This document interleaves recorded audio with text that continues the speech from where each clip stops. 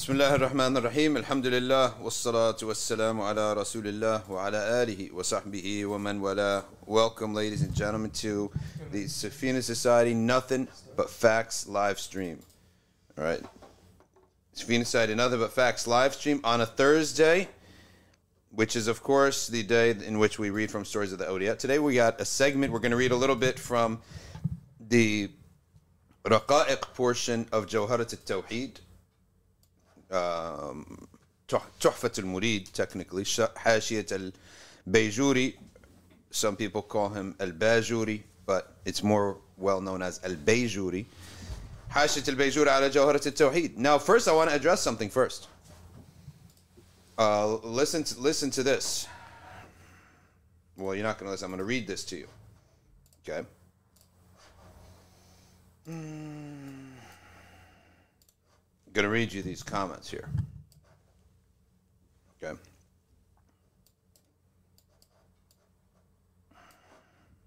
Listen to these comments. So disappointing. Okay. From a rational scholar, it's not good enough answer. Okay. Cannot believe he said, ask the wrong person. I appreciate the honesty, but it's a cynical dismissal of the turmoil and ongoing suffering. Really? SubhanAllah. Yeah. I was like,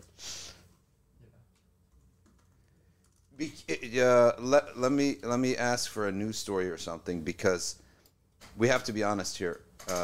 Not everyone is as informed on every Muslim issue. Of course, is important because we're commanded.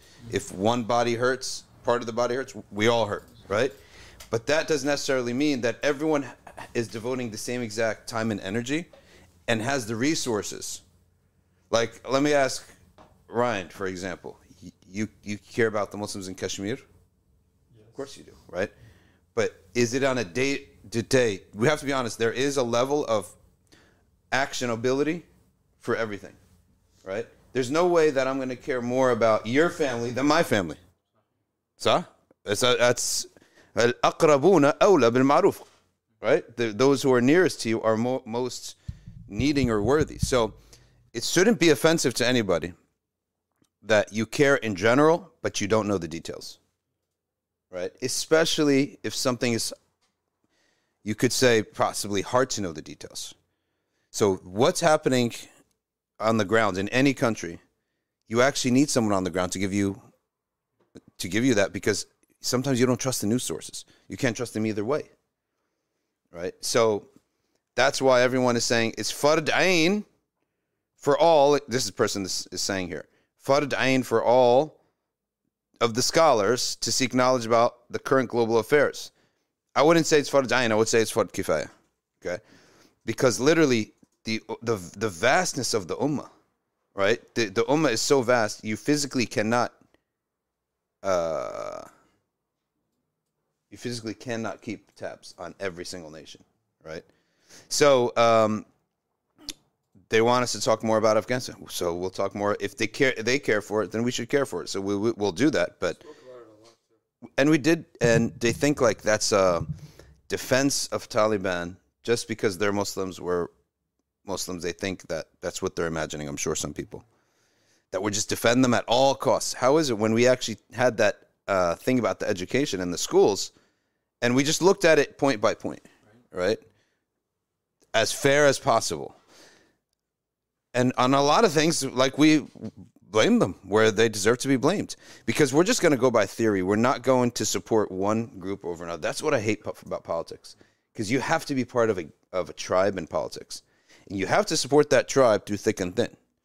Whereas outside of politics, in the world of scholarship, which is the world that we hope to be in, inshallah, as just transmitters of this turath, this Islamic heritage of knowledge, okay, you actually can't be part of that. You just have to look at, you follow the law. We go by fiqh and sharia. Whatever is against the sharia, we're going to be against it. Whatever is haram, we're going to be against it. Whatever is kufr, we're going to be against it. And whatever is in line with the will of Allah, we're going to support it. But I have to ask you another question. If everyone was for something or against something, how does it move the needle? Do you think a guy in New Jersey here is going to move the needle on the reality of what's happening in any country? It's not going to move the needle one iota. Maybe it's just good for morale, moral support. People feel that someone else cares about their issue. So here's another one said that the Taliban's religion is not Islam. It's toxic masculinity. Okay. So, look, I can see, obviously, people really care about it, but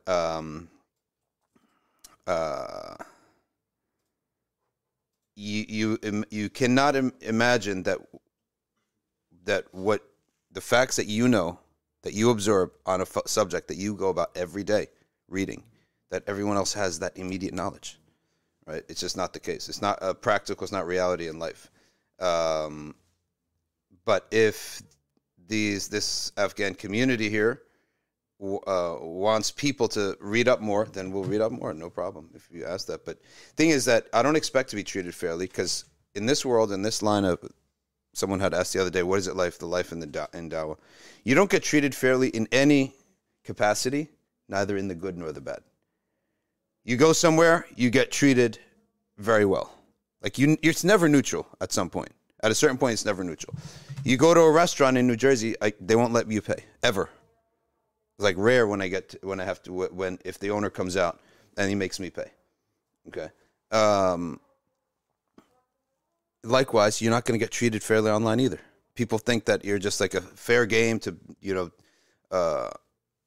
sort of jump to a conclusion about a person on one little clip. But that's fine. It comes with the territory. I don't mind it. I don't care about it. But just to clarify, you have to be realistic. Not everyone is actually going to know every detail about what's going on. Yeah, obviously the Taliban, they're in the news if you search for it, but it's not something, I have to be honest, that every single country in the Islamic world, are you going to keep tabs on it every single day? It's not practical. All right, so here's something that came in the news, because I said, well, maybe I'm missing something so obvious. Let's look in here. First thing I see, Afghanistan, Taliban governor has been killed in his office. All right. So we'll just read that for the sake of being abreast on the news here. The Taliban governor of Afghanistan, and this is from the BBC, North Balkh province, has been killed in an explosion in his office. I'm sure this is not the news that they want us to read, right? They want us to read what the Taliban is doing to the people, not being victimized. Okay. But I'm sure they might not even see that as victimized. But let's just see what it says here. He's the most senior official to be killed since the Taliban returned to power. Violence has since decreased sharply, but prominent pro-Taliban figures and others have been killed in a string of attacks. All right. Many claimed by the Islamic State. Local police said the cause of the latest blast was unclear. Taliban spokesman Zabihullah Mujahid said on Twitter that the governor had been martyred in an explosion by the enemies of Islam. An investigation is underway. Muzammil is reported to have led the fight against the Islamic State militants in his previous posting as governor, and then he was moved to Balkh. Balkh spokesperson Mohammed Waziri said that the explosion occurred around 9 a.m. Police said that at least one other person also died in the attack. All right, there was a bang. I fell on the ground and was wounded. Okay, someone said.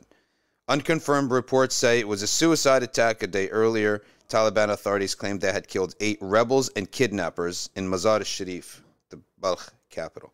They did not, however, specify which rebel group. The Taliban were ousted in 2001, so they don't give much of the context that our brothers and sisters here were upset that we're not giving an opinion about. So let's look for some of that context.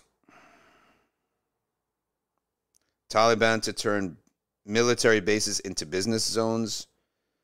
Let me tell you something. My parents are from Egypt. They know the news about Egypt inside out.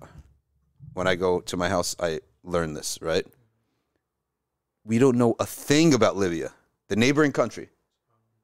Never once is Sudan mentioned, the neighboring country. People care about, and that's what's natural. So like what's that? Like we don't know Canada news. what's going on in Toronto or Canada? Who knows? So likewise, these viewers, they probably are keeping abreast on what's happening in Afghanistan every day. So what happens is there's this theory that what you focus on, you actually start to imagine everyone else knows the same thing that you know. It's not the case at all. Okay. Taliban cleric killed in Afghan mosque. That was in the 2nd of September. Russian embassy staff killed in a Kabul bombing. So,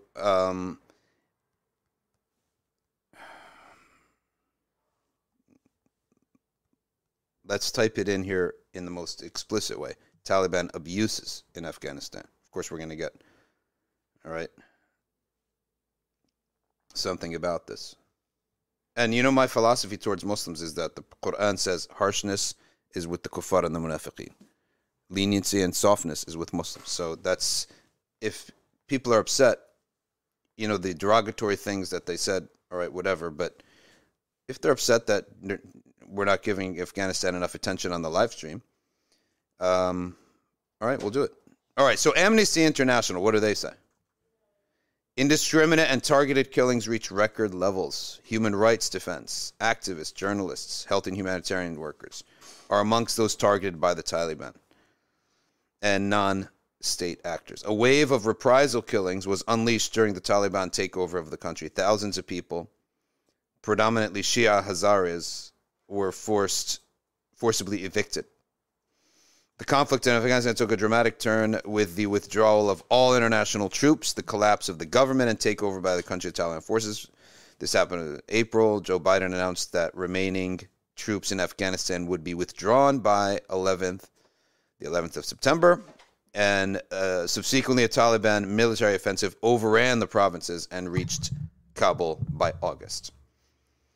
Government forces are under the leadership of President Ghani, as well as non-state actors, carried out indiscriminate attacks with improvised explosive devices and airstrikes, killing and injuring thousands of civilians, according to the UN assistance mission in Afghanistan. Okay, this is their transmission. They're not biased sources, but obviously something happens. Okay. By June, 183 civilian deaths had been recorded. Okay. Oh, no, sorry. By June, 5,183. I thought it said June 5th, comma. No, it's not June 5th. It's June. By June, comma, 5,183 civilian deaths were recorded. 2,400 women and children. More than 2/3 were attributed to the Taliban, and the rest by non-state actors. The Afghan National Defense and Security Forces and other pro-government forces are accused. U.S. drone strike killed 10 members of one family in Kabul, including 7 children. Non-state groups deliberately targeting civilians and civilian objects throughout the year. I would love to read, what is the Taliban's, counter to this? What are they countering? I don't even know where do they publish their side of the story? Could you look that up, Chief Latif? By the way, you guys, pan the camera on this gentleman. The man came to be on TV today. Put the camera on this gentleman. He comes in blazing. Look at this gentleman. Blazing. Okay? It'll lag it up. All right. Look at this gentleman coming in blazing with the Atlanta Red. All right. Good. That's why his mom named him Chief. All right, back to this serious story here, or this news.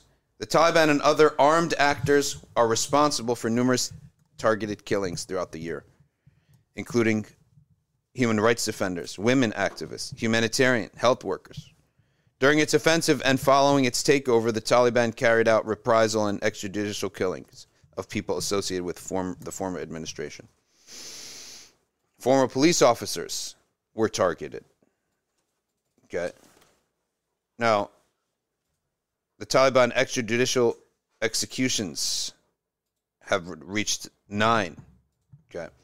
Civilians, 2, including a 17-year-old girl that attempted to flee the village. They were all ethnic Hazaras. The Banu Nagar, a former member of the police force was beaten and shot by Taliban fighters. Forced displacements and evictions. As I said earlier, we're reading this without comment. I'm assuming Amnesty.org, has some. They're not going to put this whole article without some degree of references here for themselves, but I would be interested in the opposite side. But we'll just read this. This is what we have. Between January and December, 680,000 people have been displaced due to fighting, adding to the 4 million already displaced. The Taliban forcibly evicted thousands of people from their homes. There are refugees and migrants, 4,000 to 5,000 crossing the border every day. Okay, the Norwegian Refugee Council, it's them again. The Norwegian Refugee Council. I guess they started in Norway and they're like worldwide. I don't know much about them. It's just odd to see their name connected to that part of the world. The right of Afghans, including those at risk of reprisal, to seek asylum in third countries was comprised by Taliban-imposed restriction, departure, insurmountable challenges, obtaining passports and visas. There were fears that border restrictions by neighboring countries would force Afghans to make irregular journeys using smugglers. Women and girls' rights continue to they experience discrimination and violence. After the Taliban takeover, they lost many of their fundamental human rights. The women are no longer participating in the government, nor have the right to work. Okay, we read about we had a whole live stream about the education thing. The schools, shutting down the schools the day after you announce that you're going to have schools.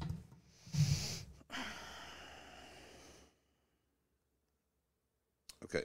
So that's Amnesty International. Has Dilly Hussein or like 5 Pillars UK, have they said anything about? No, not that I saw. I mean, I check their thing usually every Wednesday. Okay.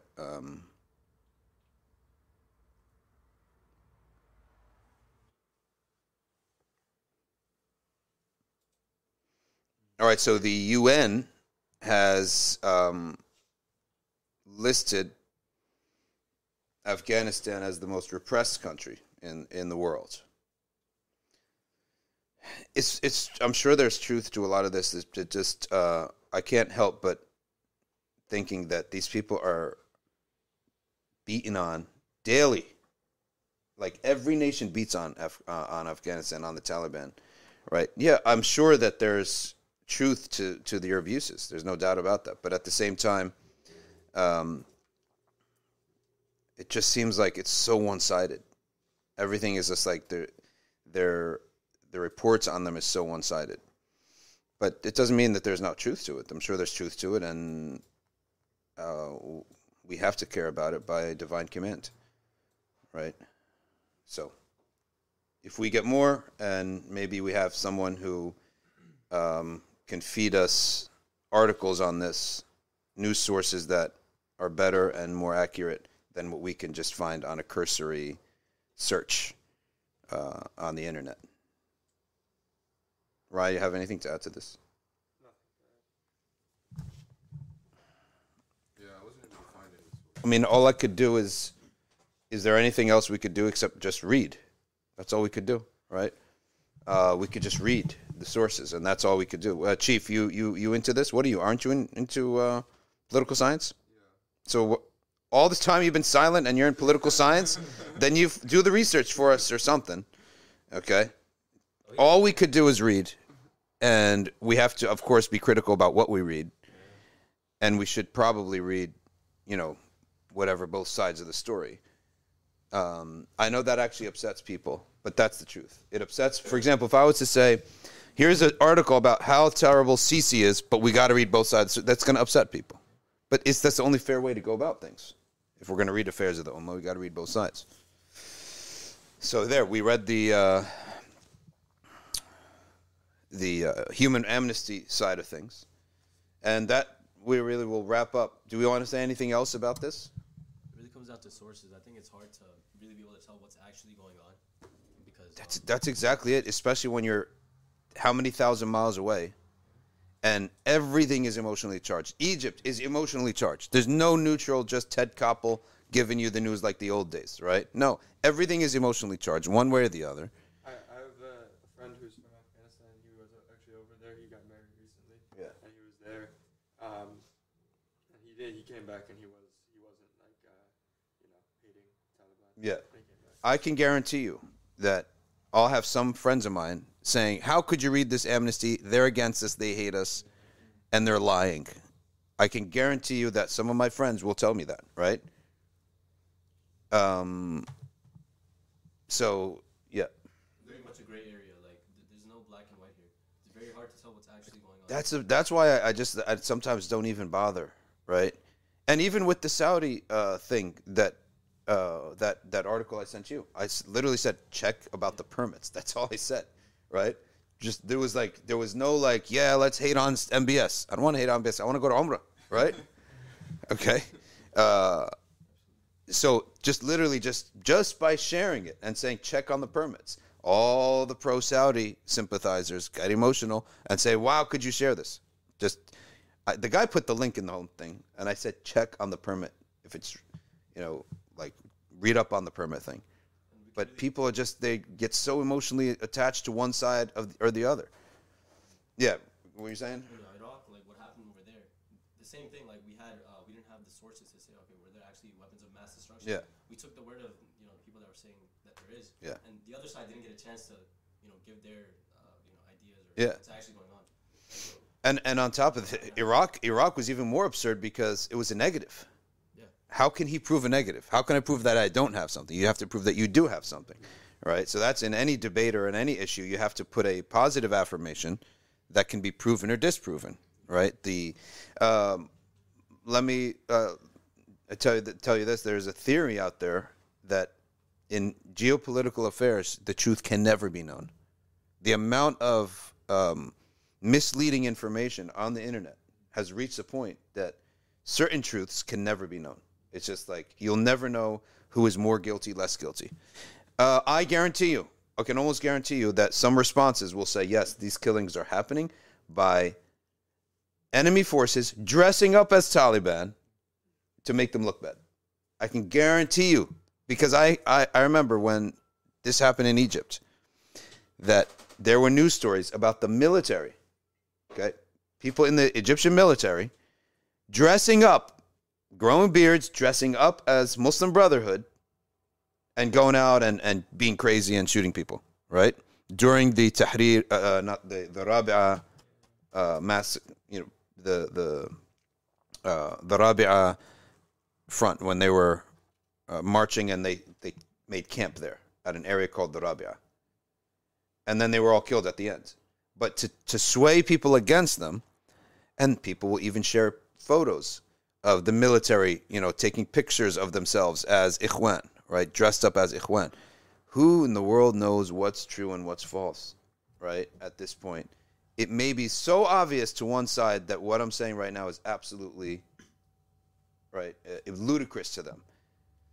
You don't win either side. That's all we could do is read news sources and figure it out. One person says, oh, if you don't know what's going on in Afghanistan, you must be living under a rock. That's not true at all, right? It's not even. Do you know what's happening in Sudan? Do you know what's happening in Mali right now? Right? Somalia? Subhanallah.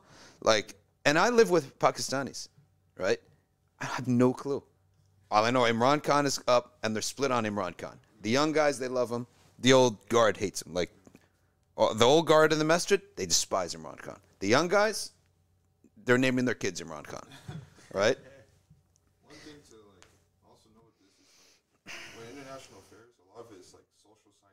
Yeah. It's not hard science. So you can't do a lot of times you can't do a controlled experiment in a lab. You can with some experiments, but not with everything. Yeah. So a lot of it's observable research because of ethical things. You can't go and instigate a war and study that. Yep. So a lot of it's you just have to scour the internet. Is your mic on, by the way? Okay, go on.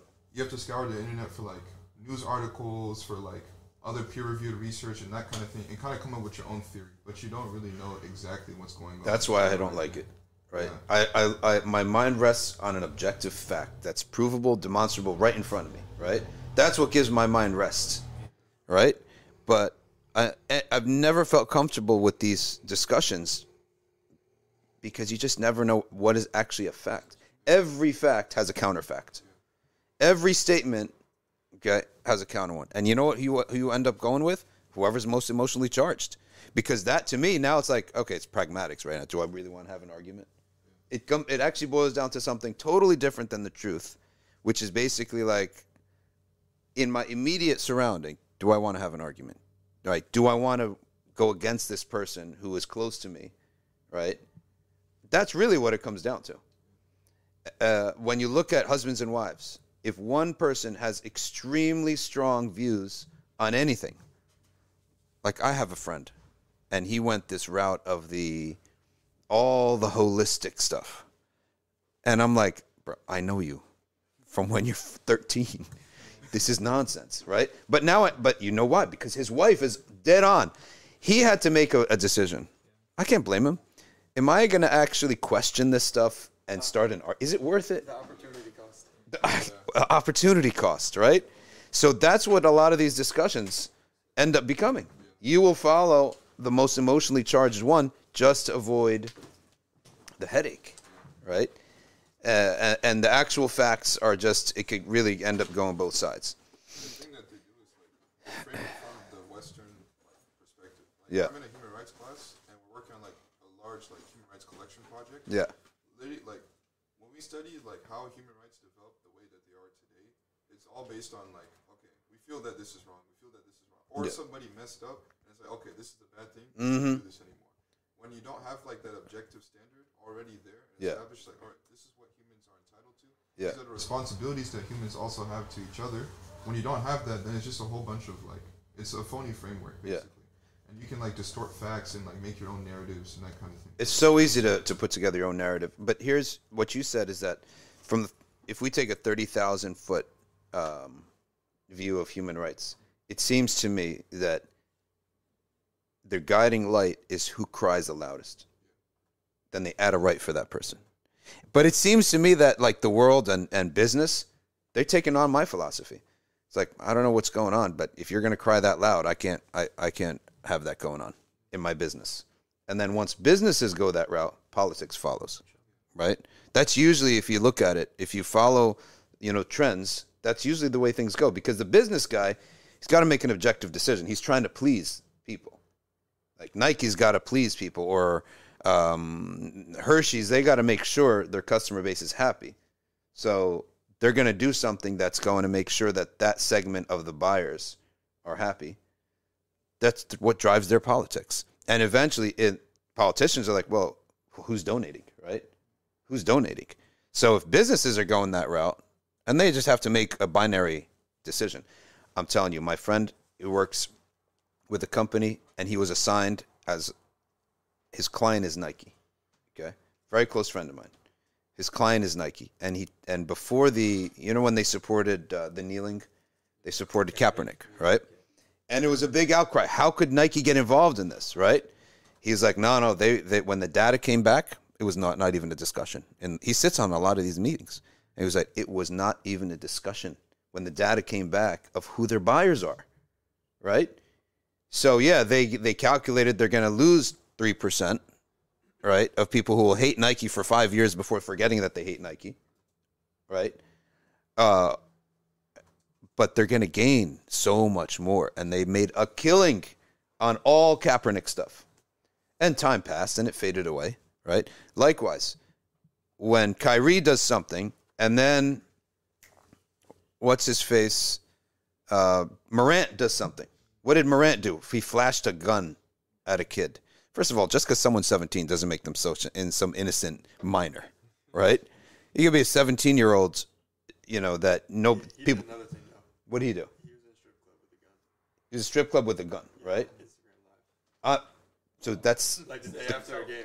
that's a crime of stupidity, right? He probably was playing the Atlanta Hawks. He was in Colorado. Okay, so that's more of stupidity, right? But he does that, and what's the repercussion for him? Was he dropped on the spot by Nike? Not really, right? But Not at all, right?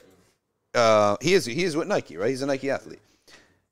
Kyrie does one thing against the redacted community, okay, whose name cannot be mentioned, and he's dropped like a hot potato because these people know like where the money moves, right? You cannot. Certain people can be offended. Certain people cannot be offended. So once, what's that? Yeah. Once, and by the way, Nike NBA has a deal with Amazon. The thing is posted on Amazon. Amazon's making money from that movie because the views on that movie went up as soon as it became controversial. Who wins when that happens? Amazon. And NBA has a deal with Amazon. Nobody talked about that at all, right? Nobody talked about that. Like, NBA is making money off the movie. Amazon's or NBA is in a deal with Amazon because Amazon shows some of their games. Amazon's making tons of money, okay? Anytime their movie's watched, they're succeeding, right? But Kyrie gets the axe, right? Because they know it's just not good for optics. And then politics will follow big business. That's just, if you understand how the 30,000-foot view of what the politicians are, they're the go-between between the people, the military complex, which is part of business in my view, and big businesses, right? And that's how things generally move. So it's about the squeaky wheel getting the oil. And that's the same view that I get. And as soon as you're like uncomfortable, like where are the facts here, right? Yeah. I need that objective fact. So then you could make a pronouncement on that objective fact. And after all that, I go back to the same question. What is my pronouncement going to do? What is anyone's? It's just words, right? What is my pronouncement? I loved Muhammad Hijab at the Uyghur march at the Chinese embassy. Some of the Shabab were watching it and we're like, takes his shirt off, throws it, right? Huh? Yeah. And then I'm telling you, some of the kids so pumped, right? So that's the function. You did pump up the hearts of the kids. But in reality, that's the limit of the function. I'm telling you, there were some old men almost weeping. Their eyes watered up when they saw that, right? So that's the function of it, okay? You got us emotionally. But that's something there's not a discussion. There's no counter narrative to what's happening to the Uyghurs, right? Whereas with this, I know my phone's going to be blown up by... why don't I check right now if I'm going to get messages on how could you read something against the Taliban? Don't you know all their enemies are dressing up as Taliban? So, and by the way, here's my policy on this. I would never, if there was an Ash'ari Maliki Ba'alawi who became a politician and a president of a country, I would still not officially support him.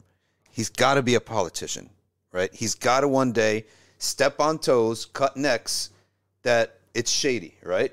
He has to if he's going to survive. He must, I'm telling you, must do this.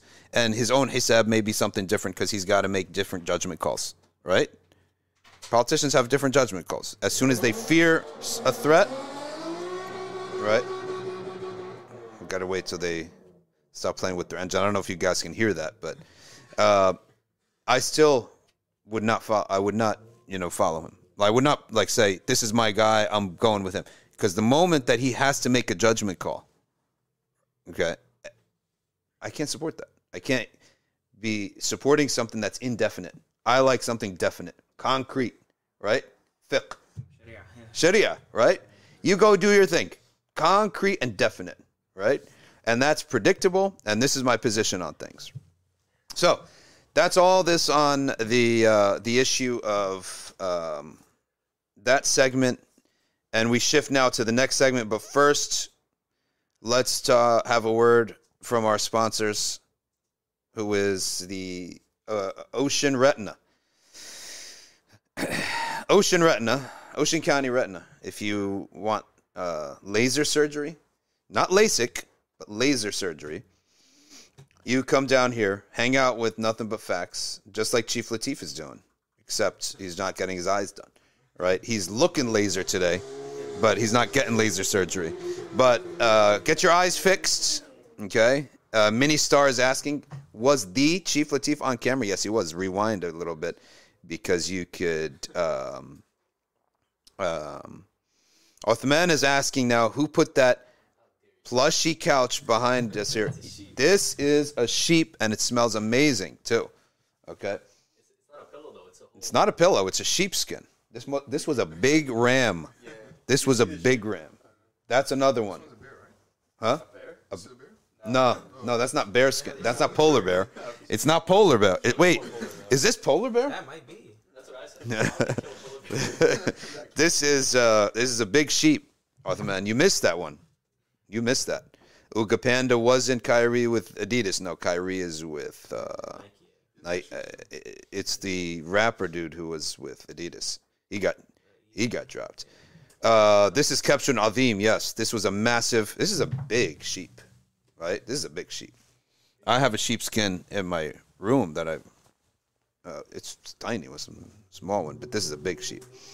All right, so that's the first thing. Second thing, support the live stream, safinasociety.org or patreon.com/Safina Society. Patreon.com/Safina Society.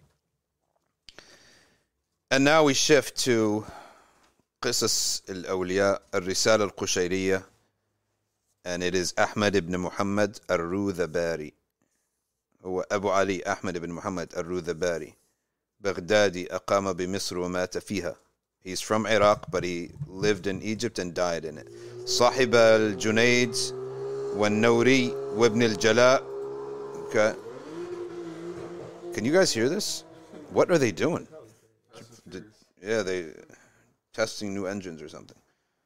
وسأل أبو علي وسئل أبو علي عن من يستمع للملاهي ويقول هي لي حلال لأني وصلت إلى درجة لا تؤثر في.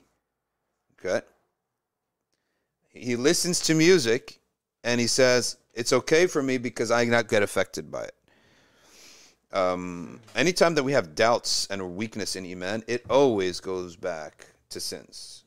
No, Omar, correct that to Risala al-Qushariya first. It's Risala al-Qushariya first.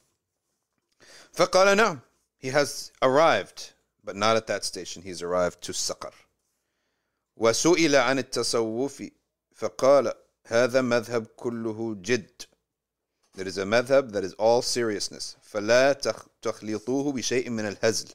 Don't mix it up with anything that is silly or not serious. وقال من علامات من علامة الاغترار, the sign that you are مغرور, being deceived by Iblis, and to see فيحسن الله إليك.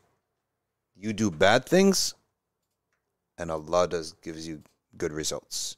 This is extremely dangerous. This is called al-istidraj. But if you do something bad and then suddenly something negative happens to you, and that negative, don't just think it's in your wealth or your body. That negative thing happening to you could be in your iman. Doubts, shakiness, okay?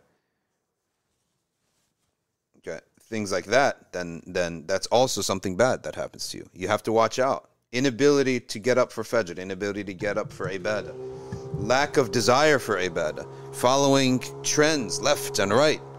So when it's the Olympics, you're all crazy for the Olympics, 24 hours a day Olympics. Then World Cup, 24 hours for the World Cup. You're like a feather. Wherever the media is taking you, you just follow it. There's a trend, you go crazy for the trend. There's a, Yeah, you're just like a sheep moving around. You're cattle. When you're there's an outrage, you get all right with the outrage. Okay, you're all hooked up. There's a revolution in a country, all of a sudden you got their flag, and you have just whatever's loud, you follow it. Right? One of the things makes things worse these days is that, at least on social media, whenever something like one of these outlets come up with something, it's automatically just not even reading the post, just posting. Boom. Left and right. Like Ukraine. Yeah, all of a sudden, I have my Muslim friends. What do you care about Ukraine? You're from Pakistan. What the heck are you so... can you believe Putin went into Ukraine? Yes, I can believe it. It's his neighboring country that NATO's coming in to make Ukraine a NATO country. I can definitely believe it because America did far worse worse halfway around the world. Afghanistan, then Iraq. Iraq a second time, right? The 90s Iraq, then this Iraq. So I definitely can't believe it. And nobody was outraged with any of that stuff, right? Nobody was ever outraged by that. But for Putin to go in, Putin has talked about that he hates Muslims and stuff. That's probably true, right? Is it the case though that the liberals are any better, right? Except he's open about it. He'll probably, but by the way, I think the Chechen leader, yeah, but he had to see. That's why he's an Ash'ari, right? Yeah. He supports our Aqidah. This Jawharat al-Tawheed, he will support it. He will let you go and teach this book in any of his masajid. But he had to make a judgment call. It's either he's gone, lost power completely, or he had to make a judgment call. That's why you can never support one of these. He's a perfect example. And when our scholars went to a Chechen-sponsored conference, okay, they got slammed, all right, because you can never be with any of these people who are in positions of power. They will do shady things because, as Ibn Khaldun said, and every political scientist, the first priority of every ruler is staying in power. It's not doing good deeds. First priority is staying in power. Doing good deeds is second. So if he's got to do it, I'm not saying that's right, but that's the reality. So if he's got to go side with the Russians, with Putin, he's got to side with some the big wolf in order not to be eaten. That's the decision he made. So that's why he is hated by the Ummah. They hate him. Which is why when our ulama went there, they got hated upon. Big time. What's so funny according to Uthman? Uthman, what's so funny? No, Uthman doesn't get sad. He's laughing for sure. Okay, now listen up here. You do bad deeds, good things happen to you. That's not good. فَتَتْرُكُ التَّوْبَةِ وَالْإِنَابَةِ. So why? Because you will leave off tawbah and inaba. Allah is no longer tawwab upon you. What is tawwab? How does Allah manifest himself as a tawwab to you? By inspiring you to make tawbah, giving you a reason to make tawbah. That is the meaning of a tawwab. Okay. Uthman Qurayshi is describing the Chechen as teaching Jawharat al-Tawheed. 2 days ago, I was reading how this guy is a monster according to the West. Yeah.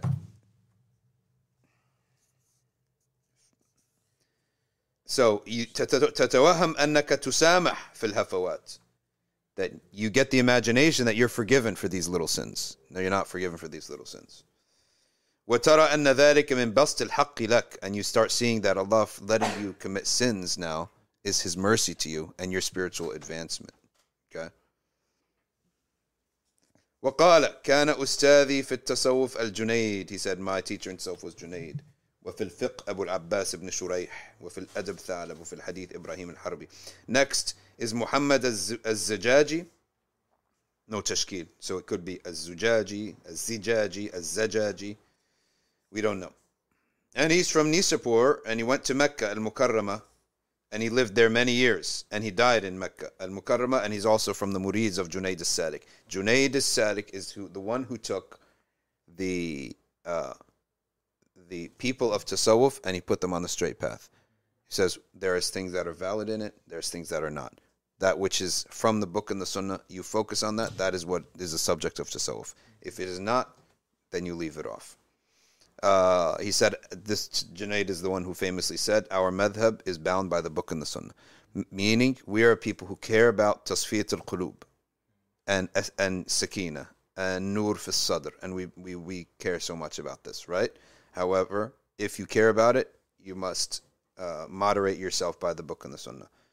ما بالك تتغير عند التكبيرة الأولى في الفرائض. He was asked, why do you transform completely upon the first takbirah in the obligatory prayer? فقال لأني أخشى أن أفتتح فريضتي بخلاف الصدق. Because I fear that I will open up my obligatory prayer on other than sidq, which is sincerity. فمن يقول whoever says Allahu Akbar, man yaqul Allahu Akbar, whoever says Allah is greatest, وَفِي قَلْبِهِ شَيْءٌ أَكْبَرْ مِنْهُ, but in his heart there is something greater than Allah subhanahu wa ta'ala. Okay. أَوْ شَيْءًا سِوَاهُ, or someone equal. Okay. All right. فَقَدْ كَذَّبَ نَفْسَهُ. You become a munafiq. You're a liar. When your words don't match your reality, that's what we call kadhib. And that's why in the Arabic language, kadhib is anytime words do not match the reality, intentionally or unintentionally. If it's unintentional, it just doesn't count against you as a sin. But if it's intentional, it does count against you. Okay. Well, and unintentional can count against you if you transmit it sloppily. Okay. وَقَالَ مَنْ تَكَلَّمَ عَنْ حَالٍ لَمْ يَصِلْ إِلَيْهِ, the one who speaks about having a spiritual state that he truly did not reach. كَانَ كَلَامُهُ فِتْنَةً. We read this too, but it's really good to read. Then when he talks, it's a fitna for people. But if he did arrive at that station, it will settle in people's hearts. That's the truth. Okay. That's why if someone speaks about spiritual stations and spiritual happenings, if it doesn't settle immediately very simply to you, and he's just talking theory, he hasn't arrived at. He's just giving you a theory. Something he read in a book or something he wishes to have. If he truly had it, it should settle very simply, and he should be able to take you by the hand straight to that station. Right? He should be able to take you there. Or at least on the way there. Just like somebody, have you ever been to New York? Yes. How do I go to New York? Don't worry about it. I'll take you there. You don't have to think twice. Just you have to buy your ticket, and you're going to have to walk a little bit. But you don't have to think. It'll take you there. But if someone never been there and wants to talk about it, and he's going to talk nonsense, reading from maps, and confuse you, and you get lost. Okay? There was a friend of mine, he found a person who claimed that he's going to have a tariqah, that he has a tariqah, and he links back to a Turkish sheikh, etc. And he said, oh, this is wonderful. Let me follow him. So he gave him dhikr, and he put him in khalwa, and all this, right? And he was like struggling. In the dhikr, he was struggling. Then he saw a dream one time that while he was doing this dhikr, he fell asleep. He saw a dream that he went to a well, but all he found was sand, and he was eating sand, right? He later discovered that person was a false claimant. He was claiming that he was a disciple of so-and-so, and he could lead you to the path. It's all false.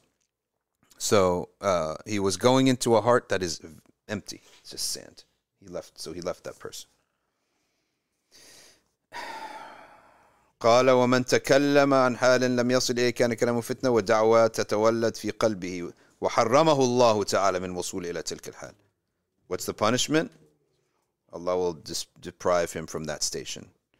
وقد جاور بمكة سنين. He lived in Mecca for many years. Okay. Next is Abu Bakr الزقاق. لما مات أبو بكر الزقاق انقطعت حجة الفقراء في دخولهم مصر. Okay. Many people of Egypt, they realized that he was the one paying for their Hajj. When he died, okay, it stopped. So he had not told anybody, not even his inheritors, okay, that he was the one paying for many poor people to go make Hajj. Same thing with Ali Zain al-Abidin ibn al-Hussein, Sayyidina al-Hussein's son, Ali Zain al-Abidin. He would secretly go out and give food to the poor every night, secretly, right? And feed the people and put food in front of their homes. And only when he died, the food stopped, and they found on his back when they were washing him a lump of black and blue. So and like tough skin on his back. So his servant said, yes, he used to take the bag of food and swing it with his right hand, so it would hit the same part of his back every single night, and that's why that part of the skin was different. It was black and blue. Abu Bakr as-Siddiq also, and she used to say that Sayyidina Umar went and he said, who comes here? She said, oh, a Muslim, just a man comes. He hadn't even announced himself as Abu Bakr as-Siddiq. She just said, a man comes and cleans up and prepares me the dinner for the day, the food for the day, right? and cleans up because she was blind, so she's like may be spilling things or whatever. So he cleans up every day, and he gives her some food every day. Every morning after Fajr, he would do this for this old lady. And she never even knew who he was. Well, also Sayyidina Umar likewise did that to many other people. And one time he came upon a family that was crying. Kids were crying and on and on. So he knocked, and the woman opened up, and he had his servant with him, and walked in and said, "What's happening in this household?" She said, "What's happening in this household is Omar. Is what's happening. He sends my father away for war, my brother away for war, my husband away for war, and we have nobody to take care of us." Okay? And then she had a pot going, and she's stirring rocks. So every night I just stir rocks in boiling water so the kids imagine that they're going to eat soon. And they cry themselves to sleep. So Omar just became so upset about the situation that he went straight to Bayt al-Mal with his servant, took a whole bunch of food, and came back and cooked it himself. And then the kids ate. And then when his servant said, "Okay, they ate, shall we go?" He said, "No, we came, the kids were hungry and crying. So we can't leave until they're full and laughing." So then Umar ibn Khattab played with the kids, had them ride on his back and played with them until they laughed. They were laughing, and then they fell asleep on that state. And then he left. Okay? She didn't even ever know that was Umar ibn Khattab. He did the same thing. These people, they know Allah is watching them. They're not politicians. Abdullah bin Abbas himself, his statement was, Abu Bakr and Umar and Uthman and Ali were more pious than Muawiyah, but Muawiyah was asyas. Muawiyah was a better politician. He was a politician. He did not operate on the level of taqwa and Allah's with us. That level, Muawiyah announced himself, "I don't have the support for that. So I have to be a king." He announced it. He said, it's not that he doesn't want to have taqwa. He announced that he doesn't have the support for this anymore. Right? Like, you need a supporting cast of muttaqis to help you with that. So he said Muawiyah was the better politician, although Abu Bakr and Umar operated on the path of prophethood. Okay.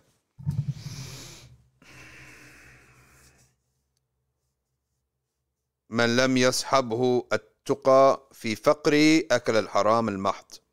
If you don't have taqwa in poverty, you will always eat from the haram. Why? Because in poverty, taqwa should be easier. It's far harder to be pious when rich than pious when poor, right? And your piety in good times is only as good as your piety in bad times. If you can't mentally handle bad times, right, you probably won't handle good times either. Because bad times, it's easier to be pious. Because in bad times, you have no one around you. There are no friends, no temptations. You're just ignored, right, in bad times. And you're brought to your knees. You should be far more able to pray, okay? Far more able to be humble to Allah when everyone's ignoring you. But when everyone loves you, and now the dunya opened up. You don't understand how the fitna of the dunya opening up. When literally you never have to think of any prices. That's what it means, the dunya opening up. There's a certain amount of money that you make a year. You never ask about prices, right? And so these people, in the dunya opens up, you don't know how you're going to act.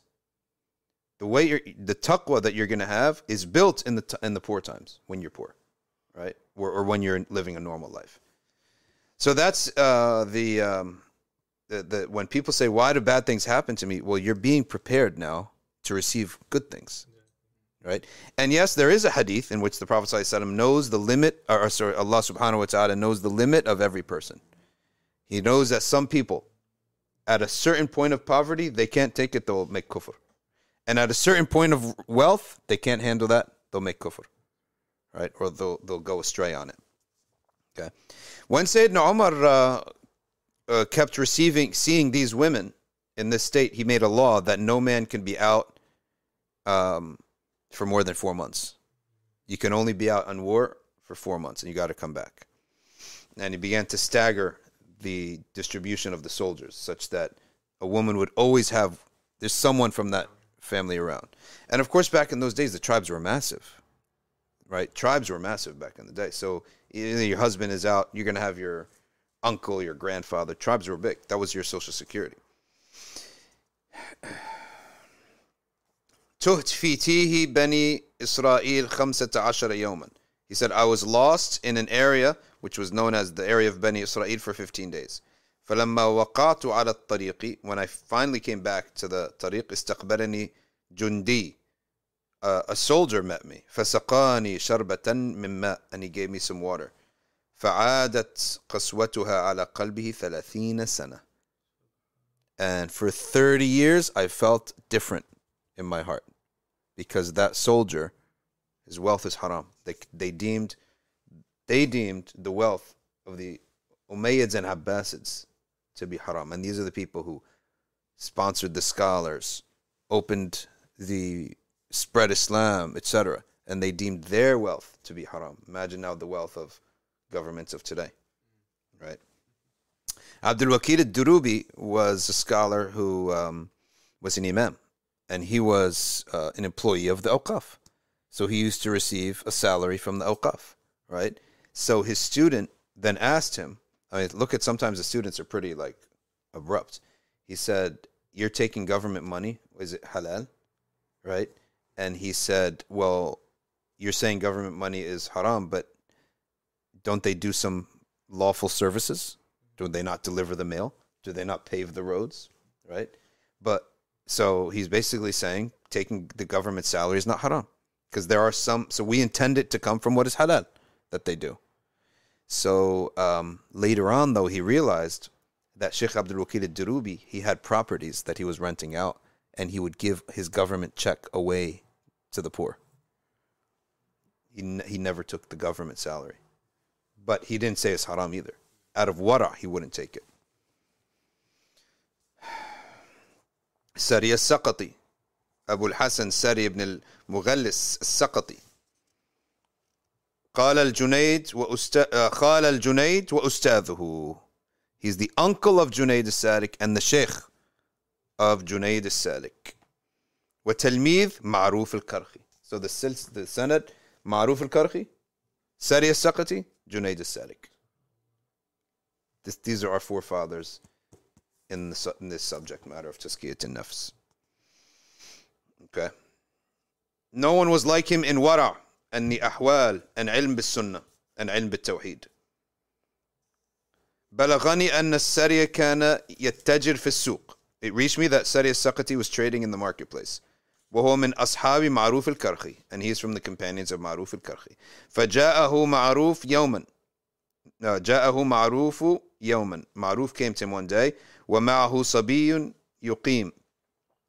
يقيم, or is that a typo? Yatim. That's a typo here in the book.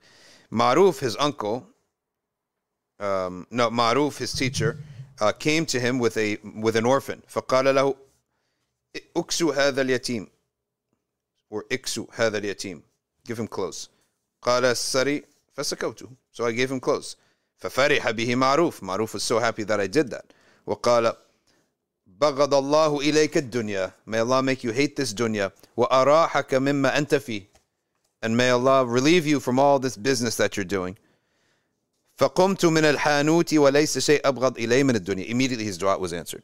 Immediately, I had no interest in buying and selling, and I just wanted to follow Maruf al-Qarhi. وكل ما أنا فيه من بركات معروف. Everything is that I am in from good, I'm in following Maruf. Is in the dua of Maruf al-Qarhi.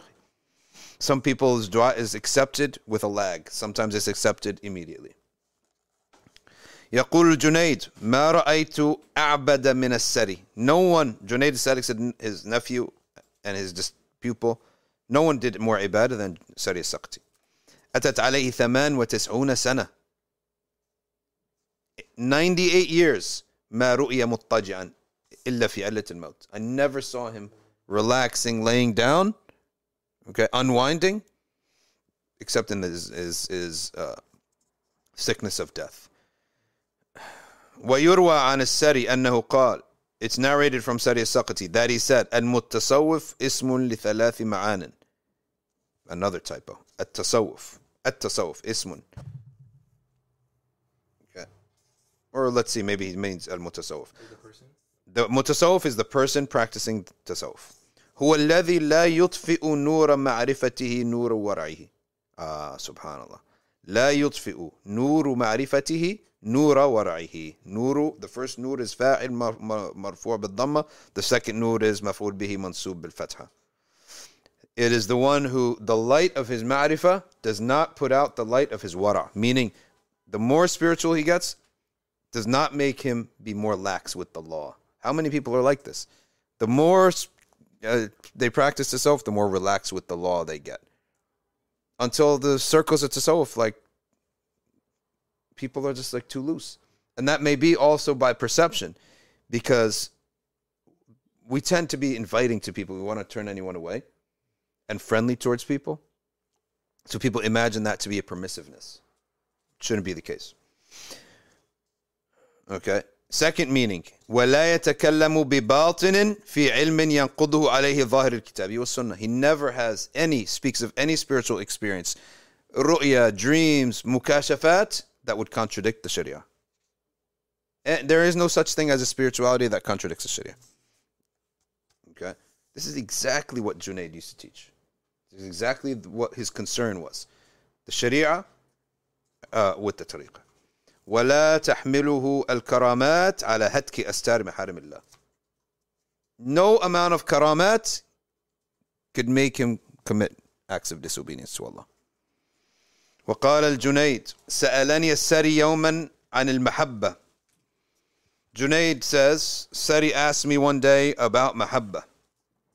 قال قوم, some people said, هي الموافقة, it is agreement. Okay. وقال الإيثار, others said generosity. Okay.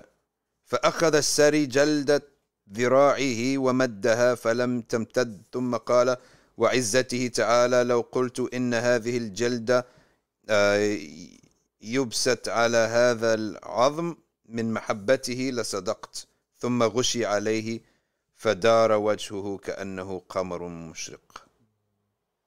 Okay. إن هذه الجلدة, I don't understand what he meant, to be honest with you. وقال منذ 30 سنة وأنا في الاستغفار من قولي الحمد لله مرة. Sari al-Saqati said, I've been for 30 years saying istighfar for saying alhamdulillah one time. Why would he be seeking forgiveness? Okay. For saying alhamdulillah. That's the question. Okay. He said, كيف ذلك? The people said, why would you say istighfar for saying alhamdulillah? وقع حريق ببغداد فاستقبلني رجل فقال لي نجا حانوتك. A man came running and said, there is a big fire in Baghdad. But you, Junaid, Sari, your store is okay. Your store wasn't burned down. So I called out, Alhamdulillah. Okay? I said, Alhamdulillah. ثم تذكرت والآخرين من المسلمين. Then I remembered everyone else. I'm saying Alhamdulillah for myself while my Muslim brothers are crying. So I make istighfar for this hamd. Okay. Okay. أردت لنفسي خيرا مما حصل للمسلمين. I was happy about what happened to me despite what happened to the rest of the Muslims. This is why it's fard upon us to care about all Muslims in general and not in specific. In general. Okay? You're not bound to go and know every specific detail about everyone, but in general you have to care for the Muslims. ويروى عن السري أنه قال إنني أنظر إلى أنفي في اليوم كذا وكذا مرة مخافة أن يكون قد اسود وخوفا من الله أن يسود صورتي لما أفعله. He says, he looks in the mirror out of fear that his sins would have an impact on his face. Junaid said, I heard Sari say, أعرف طريقا مختصرا قصدا إلى الجنة. So you see, when you see Sari's talking about Sharia and Tariqah, then now you know where Junaid got it. This is exactly Junaid's teaching. It's the same thing. When you read what Ja'far as-Sadiq says about the Prophet ﷺ, then you see what Malik says, you know where he received it. Okay? You can know exactly Malik's asanid by what he says. His teacher said the same thing. He didn't pop out of nowhere. Nobody pops out of nowhere. He says, أعرف طريقا مختصرا قصدا إلى الجنة. I know a fast route to paradise. So Junaid said, what is it? He says, لا تسأل من أحد شيئا. Never ask anybody of anything. ولا تأخذ من أحد شيئا. And don't take anything from anyone. ولا يكن معك شيء تعطي منه أحدا. Okay? ولا يكن معك شيء تعطي منه أحدا. Okay? لا يكن معك شيء.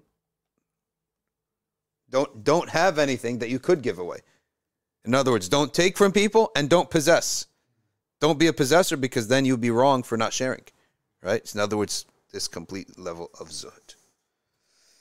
وقال الجنيد دخلت على السري السقطي وهو يبكي. I entered upon Sari السقطي while he's crying. فقلت له وما يبكيك? I said, what makes you cry? فقال جاءني البارحة الصبية. My children came yesterday and they say, يا أبتي هذه الليلة حارة وهذا الكوز أعلقه ها هنا. ثم إنه غلبتني عيناي فنمت فرأيت جارية من أحسن الخلق قد نزلت من السماء فقلت لمن أنت؟ فقالت لمن لا يشرب الماء المبرد في الكيزان. My kids came and said, it's a hot night, let's put out water to cool down. So you could put water in clay in a certain way where the wind comes and the clay is porous, and it's a method of cooling water. You ever heard of this? Okay, so you can actually get clay that's porous. You put regular water in it on a hot day, but you put that clay in an area that receives wind. And the breeze will actually cool down the water. By evening time, like late in the evening, it's cold water, right? He then fell asleep. He saw a beautiful woman, okay? And he said, and for whom are you? Like a gift on the Day of Judgment. For whom? Who gets to have your company? She said, the ascetic that does not drink cool water on a hot day. Okay? So I woke up and he immediately spilt the water to make sure I don't get tempted from this. Then his kid said, Father, we wanted to drink from that. قال الجنيد فرأيت الخزف لم يرفعه حتى عفى عليه التراب. وقال أشتهي أن أموت ببلد غير بغداد. He says, I wish I could die in a country besides Baghdad. He was so, why? He said, I fear لا يقبلني قبري فأفتضح. I fear that my grave will not even accept me. In other words, like there will be snakes in the grave or something like that. And then I would be embarrassed in front of all of the people of Baghdad. So that is from Ar-Risala al-Qushayri. Let's just read a little nabdha, a little portion from the end of حاشية البيجوري على جوهرة التوحيد المسمى تحفة المريد على جوهرة التوحيد. Okay? Yes. Just to go back to the previous point you made on how, I guess you see like the linkage between teacher and student, and you know, like it goes from all the way from Sayyidina Ja'far as-Sadiq to Malik, to like some Junaid. Then you know the laters, like the Tijanis, you hear good things. You hear the Qadiris, everything. Like you know the aim that founded these are kind of, I mean, what they preach obviously has like some sort of theme around it.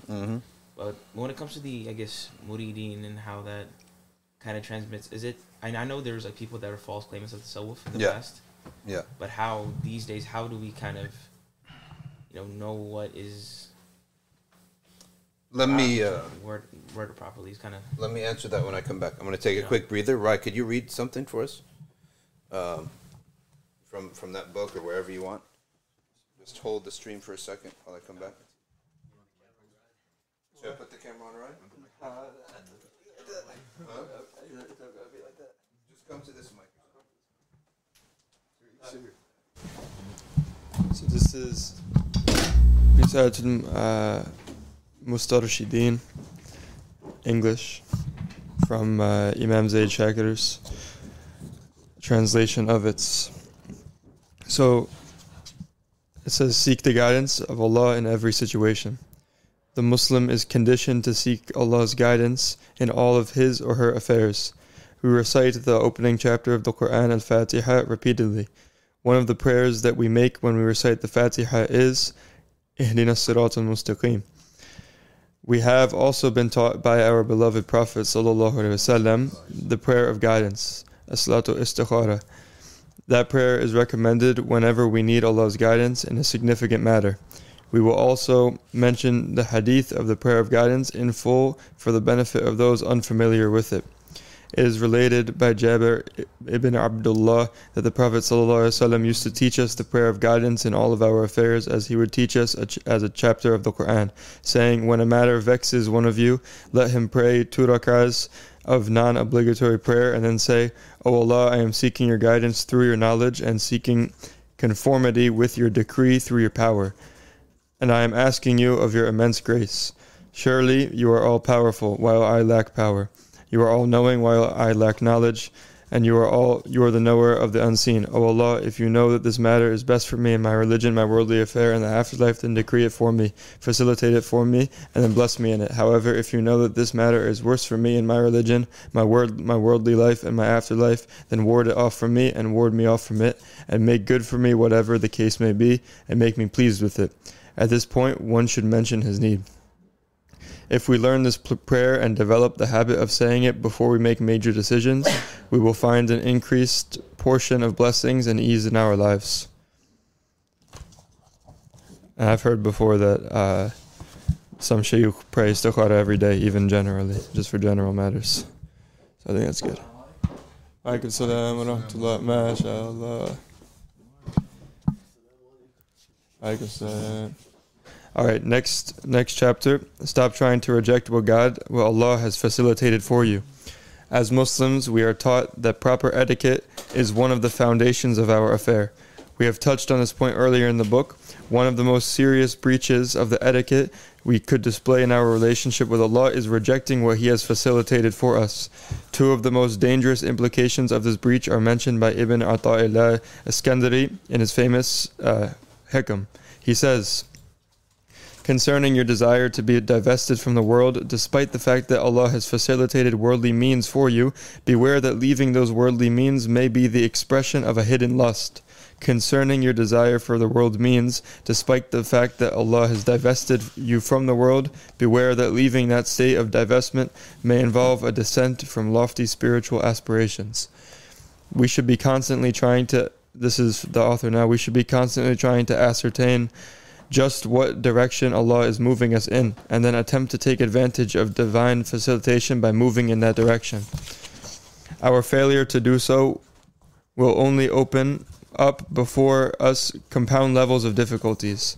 This is what Imam Shafi'i meant when he said, time is like a sword. If you do not cut it, it will cut you. He was not talking about wasting time. He was talking about understanding the ruling of Allah and His wisdom as it relates to the time you find yourself in. If you go against that ruling, you will do great harm to yourself.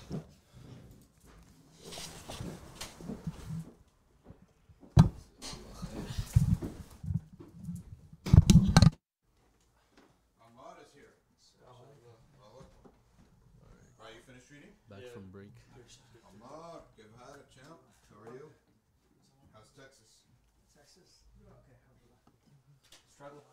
How are the taxes in Texas? The taxes are phenomenal. That's why everyone's there, right? Why did your family end up going there, for your dad's work or what? How are you, bro?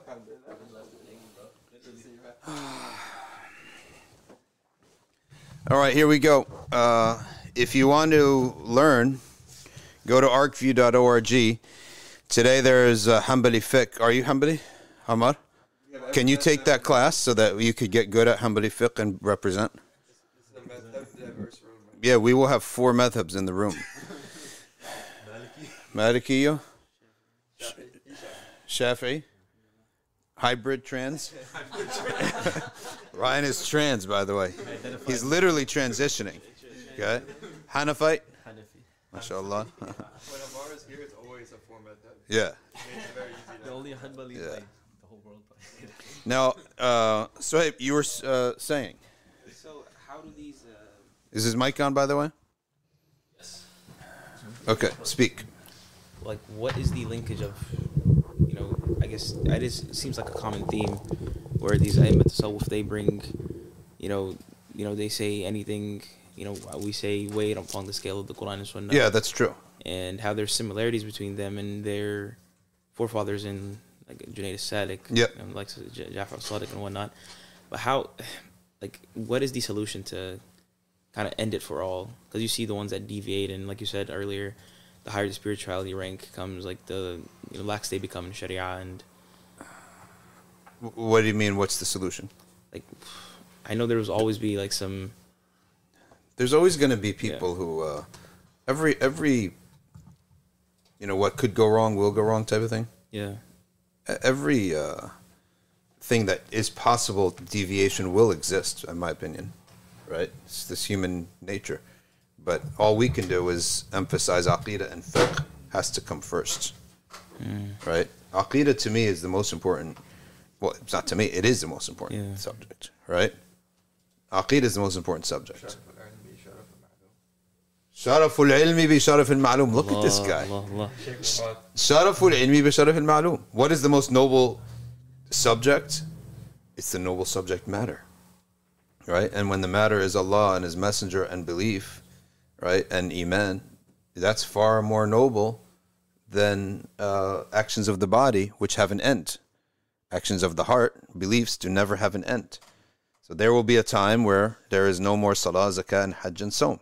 And that the sins that you do with your limbs, they're described as having limits. You can't sin in the grave, but you take your belief and your intellect with you. Okay? So that's your eternal position on a matter, is your aqidah, your belief. So that's the first thing that comes.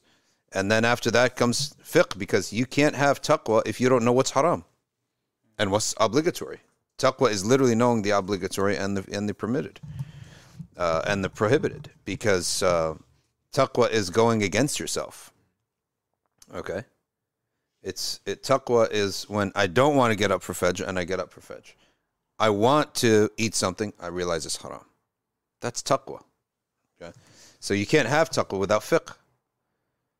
And if you have the right aqidah and you have taqwa upon the practice of fiqh, you're pretty much halfway through tasawwuf as is.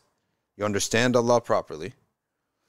You have disciplined yourself. You fought your nafs regarding obligations and prohibitions in all matters. And then also what your part of fiqh is interactions with people, right? You fought your nafs on all these things. Now you get to fighting hasad inside yourself, envy and hatred and hiqd and shahawat and all that stuff. You fight that. That's where the tasawwuf comes in. So I think that's a solution. I don't think we'll ever have a final qawlun fasl. Every generation thinks that we got to solve this problem. You're never going to solve it. If we are now in this century having the same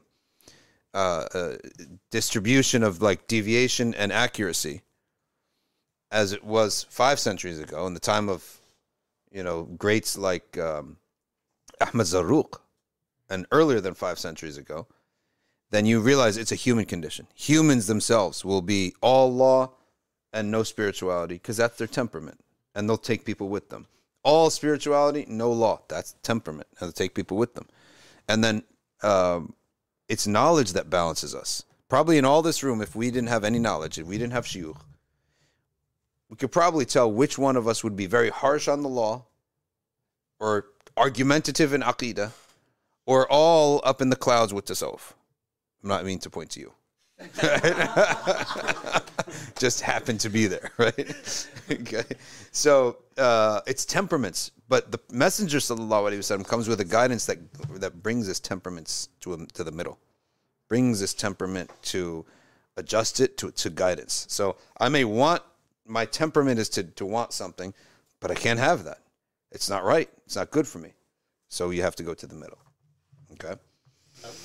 Yeah. When it comes to like obligatory ibadah, right? Like the higher your taqwa becomes, does that mean that you should always experience sweetness in everything you do, like salah, or will there always be times where you will still find it as a task? No, there is always times when you have awrad, you do them regardless, whether you like it or not, right? That's the benefit of it. So sometimes when you're tired and exhausted and your mind's busy with other things, you're not going to find that sweetness. But if you're on the right aqidah, right fiqh, and right dhikr, you will eventually. And eventually it will be more often than not. So did even the awliya find it tiring at times or no?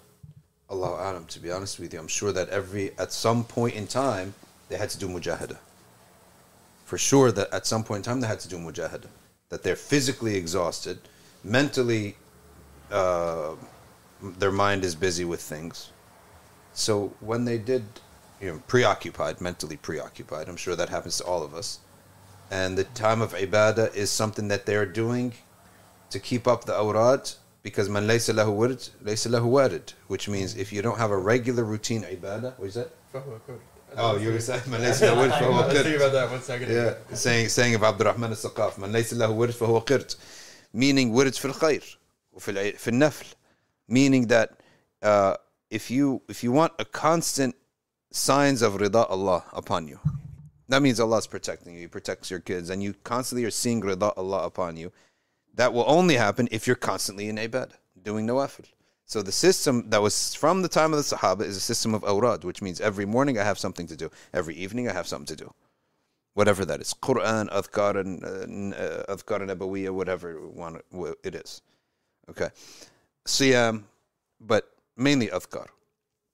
I was reading like the story of Rabi al-Basri, right? Like one of the awliya, and like it was said that she would do 1,000 prostrations every single day. And I was just thinking in my head, like there's no way a person, Allahu A'lam, right? But there's no way a person could have just done that merely as a task. Like she definitely must have had some sort of like sweetness feeling 100%. From doing that every single day. Well, yeah, there's no doubt about that it reaches a point that you override. Like what you're receiving of sakina from the ibadah overrides everything else, and that's what keeps them going. So now let's read a little bit of nabdha from Hashiyat al-Imam al-Bayjuri fil Ikhlas, line 861. He says, ay fi tasafi bihi, taking the attribute of ikhlas. What is the definition of ikhlas? Qasdullahi bil ibadah wahdah, that you seek Allah alone in your acts of worship. That's ikhlas. Okay. وهو سبب للخلاص من أهوال يوم القيامة.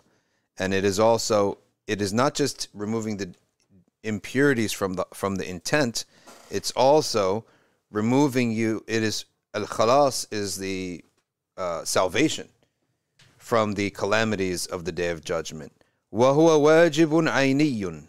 It is an individual obligation على كل مكلف, upon every mukallaf, في جميع الطاعات, in all religious actions. Allah says in the Quran, وَمَا أُمِرُوا إِلَّا لِيَعْبُدُوا اللَّهَ مُخْلِصِينَ لَهُ الدِّينَ. Surah Al-Bayyinah. وقال صلى الله عليه وسلم إن الله لا يقبل من العمل. Allah does not accept from action إلا ما كان خالصا وما ابتغي به وجهه, except that which is sincere, pure, seeking His countenance. Okay, so seeking Allah subhanahu wa ta'ala means seeking the reward from Allah.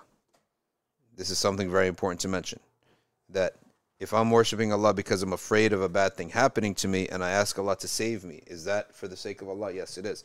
It means seeking the reward only from Allah, not reward from somebody else.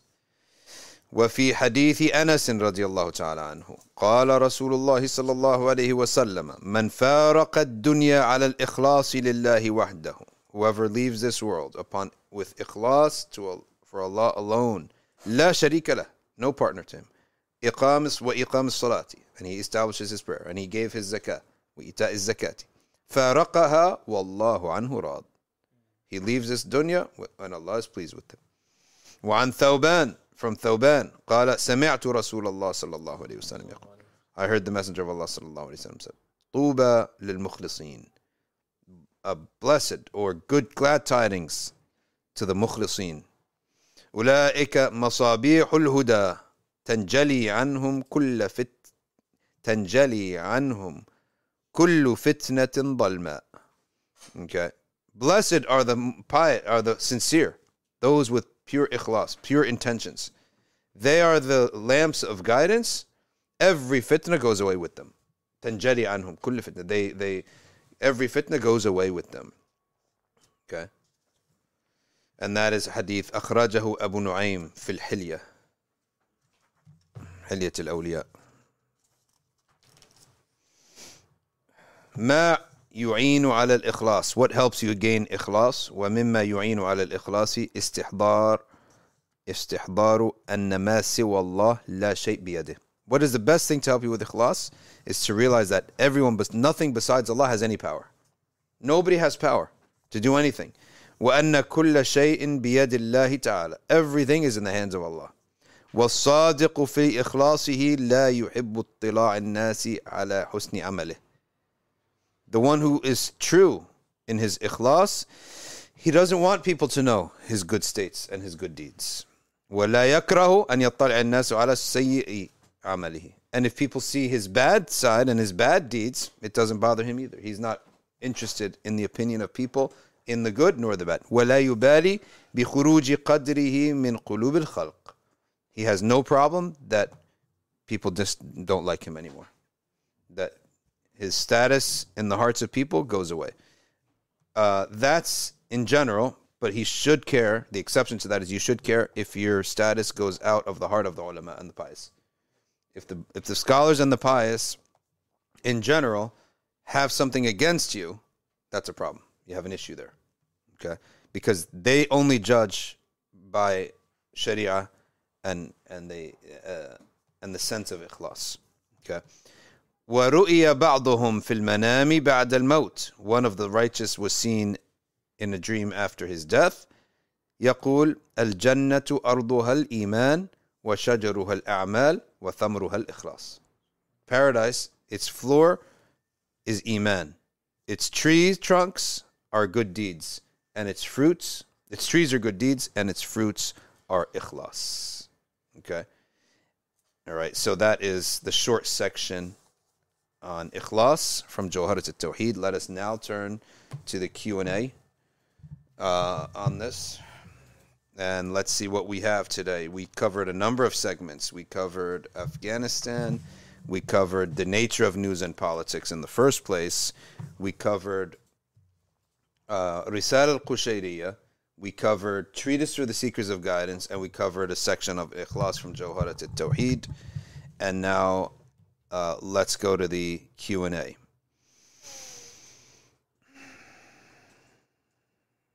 HK, Allahu Alam, I don't know what that means. Allahu Alam, I can't say anything about that. Mina AJ, are we allowed to go with our hands first into sajda? Yes, you are. Either way, but the sunnah is hands first, but the greater sunnah on that is not slamming yourself. So what is the meaning of do not go down like a camel? It means do not slam yourself down on the ground. MJ Steele or Ibrahim. Okay, let's take MJ Steele's trust. Do you know who Najmuddin al-Kubra was, and can you talk about him a little? Okay, we will try to get to him, yes. What is the benefit of having a secret with Allah and practical tips on doing it? Having a secret with Allah is having a private deed that you do alone, and that Allah is the only one who knows about it. Okay. Ibrahim Khan says, what would the Messenger sallallahu alaihi wasallam do when someone attacked him? Did he defend himself, physically speaking? It was different states. You remember the Prophet ﷺ was at a time when he had no authority, and there was a time he did have authority. When he did have authority, he eliminated people who were misguiding people on the deen by lampooning him, therefore making the Bedouin Arabs and the non-believers sort of go astray, in a sense, right? So he eliminated that as a sense of eliminating like false da'wah, right? So he eliminated Ka'b ibn al-Ashraf for that reason. He eliminated him. In Mecca, he did nothing, right? And sometimes he responded. One time they lampooned him so badly, he said, war is upon you. Okay? Or, no, he said, I bring you slaughter. So one time he responded. Other times, he would not respond. Other times he would respond with the verse of Quran. So when you see the Messenger sallallahu alaihi wasallam, you'll find that there is not one bill that fits all. In the behavior of the Prophet, you'll see many different, in the Sunnah of the Messenger, you'll see many, many different things. Okay. Huh? Yeah, that's why we have madhahib, and that's why you have to look at circumstances. The Prophet is not one flat Sunnah. there are circumstances that he interacted with. There are times when he had control and didn't have control. He had power, didn't have power. The Safa says, what is the meaning of the ayah? من عمل صالحا من ذكر أو أنثى وهو مؤمن فلنحيينه حياة طيبة. First of all, this ayah refers to the dunya. Whoever believes and does good deeds, in other words, follows this religion with ikhlas, you will live well. Even if you're living in the poorest economy, you'll be happy and you'll live well. As for, there's another thing is that there was one time a sahabiya from Medina. She said, "O Messenger of Allah, the Quran is consistently speaking to the men. So what about us women?" Well, first of all, that's not necessarily correct because the male plural includes females.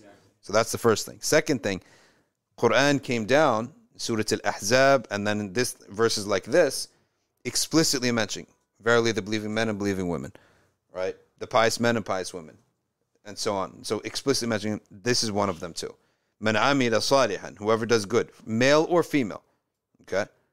While he's a believer, meaning his aqeedah is right first. If you look at the tafasir for this, his aqeedah is correct first. Wa huwa mu'min, i.e. imanhu sahih. I have a brother who told me the only way I could believe in God is through perennialism. Wait a second. Well, he can't be a brother anymore. But Iblis did not go astray on disbelief in Allah. He went astray on nubuwah. Nubuwah is part of the test, right? You have to submit to the last prophet that Allah is giving, sending to people. What's the best way to maintain sincerity when people are praising you? It's to always think like, what are they praising you for? What did you actually do? Okay, that's one thing. Like, what did you actually do? And secondly, if you have, this is where the secret with Allah, meaning that secret action that you do, that will make you more. You won't care anymore what happens out here in the world if that secret action that you do is greater, right? It's greater. Does reciting La ilaha illallah count as istighfar? I guess with the intention, if you're intending to remember Allah with the intent of purifying your sins and seeking forgiveness, yes. But you can say La ilaha illa anta subhanaka inni kuntu min al-zalimin, and you've combined between tawheed and tasbih and istighfar. That's the dua of Sayyidina Yunus. It combines all of them. It combines tawheed and tasbih and istighfar. Okay. All right. What else do we have here? May we know what madhab Ryan is transitioning to? He didn't permit me to say publicly, but he is going to study with Shawafir. Fawziyah, is it better to leave the argument?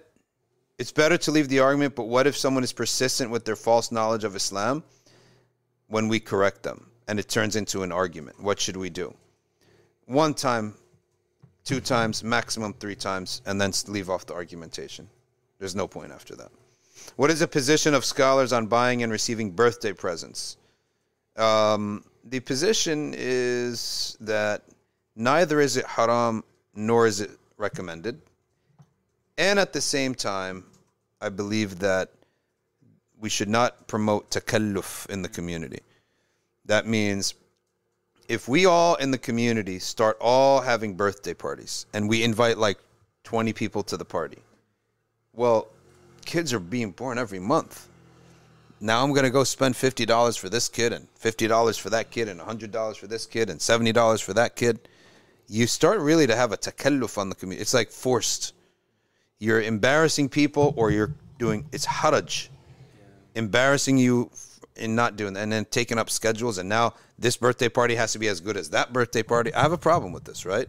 And my son saw his best friend had that birthday party, so we have to now do that. Well, what if that family had 1 kid? So it means a lot more to have that one birthday for that one kid that they waited 30 years to have. But your poor family got 5 kids. Am I going to do 5 birthday parties? Right? 5 mega, and then I'm going to invite everyone 5 times? It's a takalluf. That element to me is a bid'ah makruha. It's a takalluf. It's a burden. And that's when, so what is birthday party to me? For little kids? Yeah, I don't mind having it for little kids because the whole society's having it and it's not a problem for little kids. But who is coming? 2, 3 people. The neighbors. That's it. The neighbors, your brother and your sister will get you a cake, get you a couple gifts. Us only. The neighbors maybe, right? But not the whole community. right? To firstly, you're not that special. They don't think you're that special. They're here for the cake, right? They're here for the party. So, yes, you're special to us, and we will, that's fine, up to an age at the same time, right? 10, 11 maximum. I don't know if I think a lot of kids grow out of it. In our community, just grow out of it, right? After a certain period of time. And that's how it should be, right? What about like weddings? Oh, don't get me started on the weddings. Don't get me started on the weddings.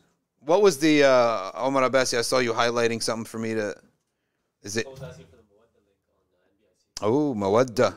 Get yourself married, folks. Are you married? No, not yet. Inshallah soon. When's the next Mawadda event? Amra Bintu says, what are the insights and lessons we can learn from Surah Yusuf? Okay.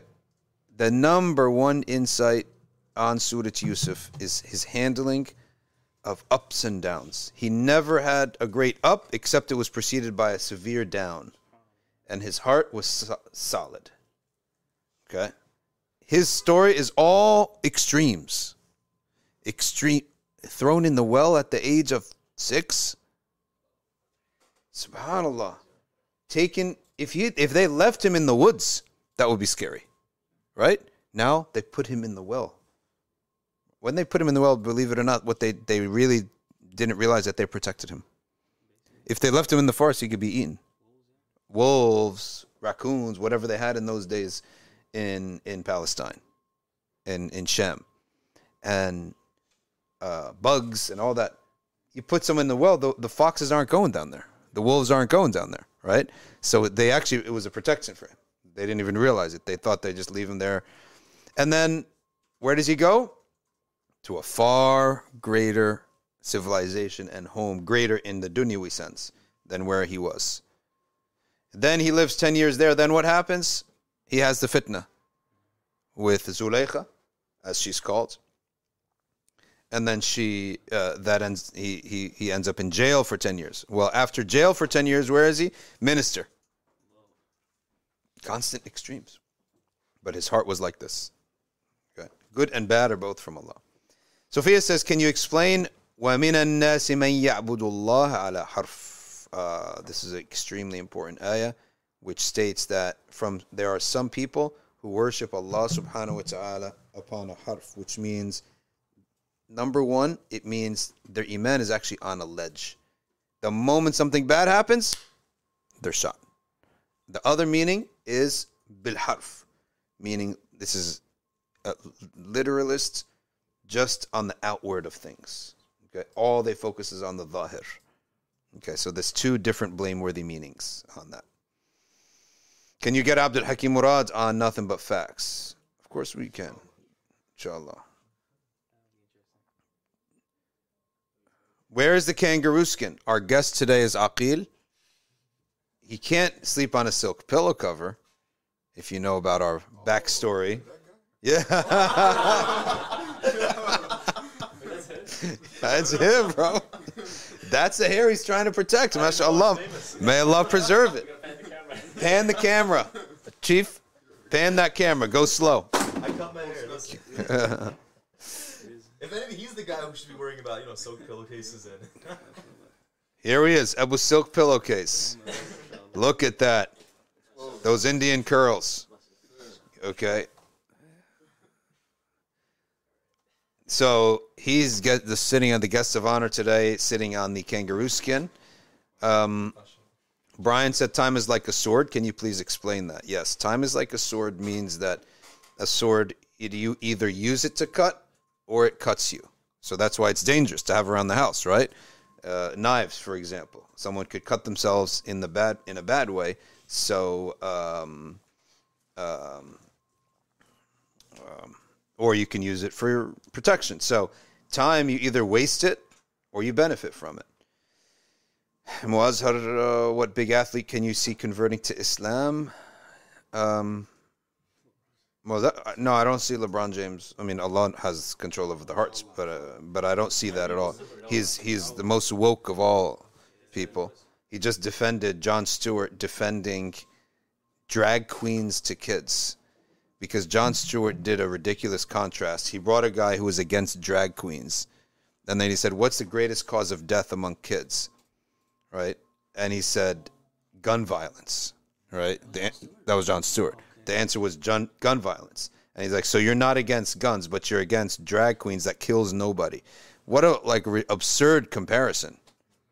Because we're not for or against things just because they kill you. We're for or against things because there are other reasons they're wrong, right? And secondly, drag queens bring no value to society, whereas guns do, right? I mean, people protect themselves with guns all the time. Okay. I was watching some of the videos today, like active self-protection YouTube videos. Yeah. You know that guy? No. What is he teaching? No, it's just like he analyzes videos of Yeah. people who like use a gun to defend themselves. Yeah.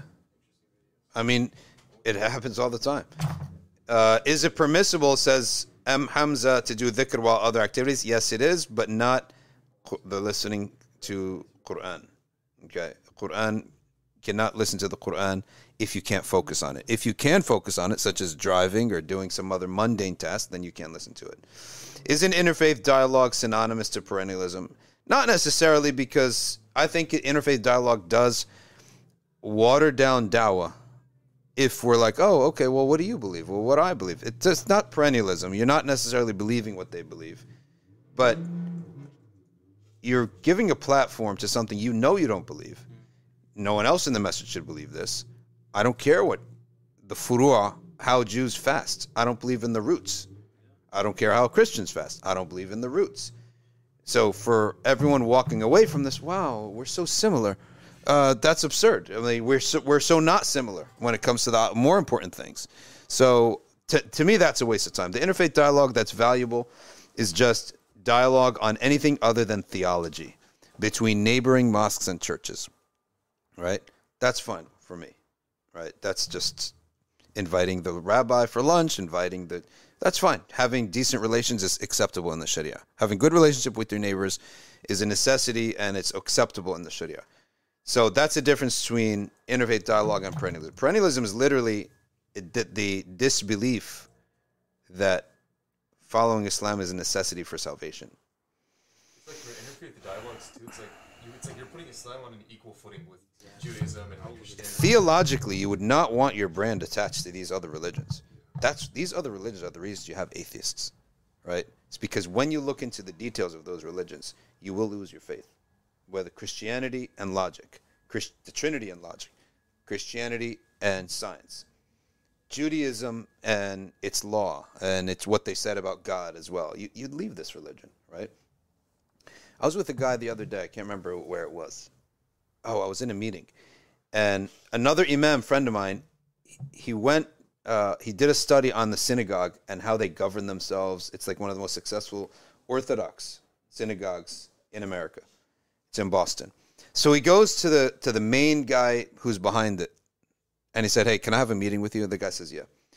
Now, you might be surprised because the Orthodox, they never meet with other people of other religions. So he's surprised that he got an acceptance. He goes to the guy's house. There's no religion in the house. The guy admits, he says, "I'm a Reformed Jew," right? But my philosophy is I support Jewry in general, everywhere. He's a big shot lawyer. And he's the one who drafted their governance, how this Orthodox temple governs itself. He drafted it, and he's the biggest donor, right? And he says, I sit in the pew, and I laugh at what the guy's saying, like in himself. He doesn't believe any of it. He said, all I care about is Jewry in general. Like the Jewry. Jewry means the state of affairs of Jews. Yeah. No. No. Jewry. Jewry. Yeah. The Jewish the Jewish affairs in general. He said, that's all I care about. But I sit there in the theology. I said, what rational person will believe this, right?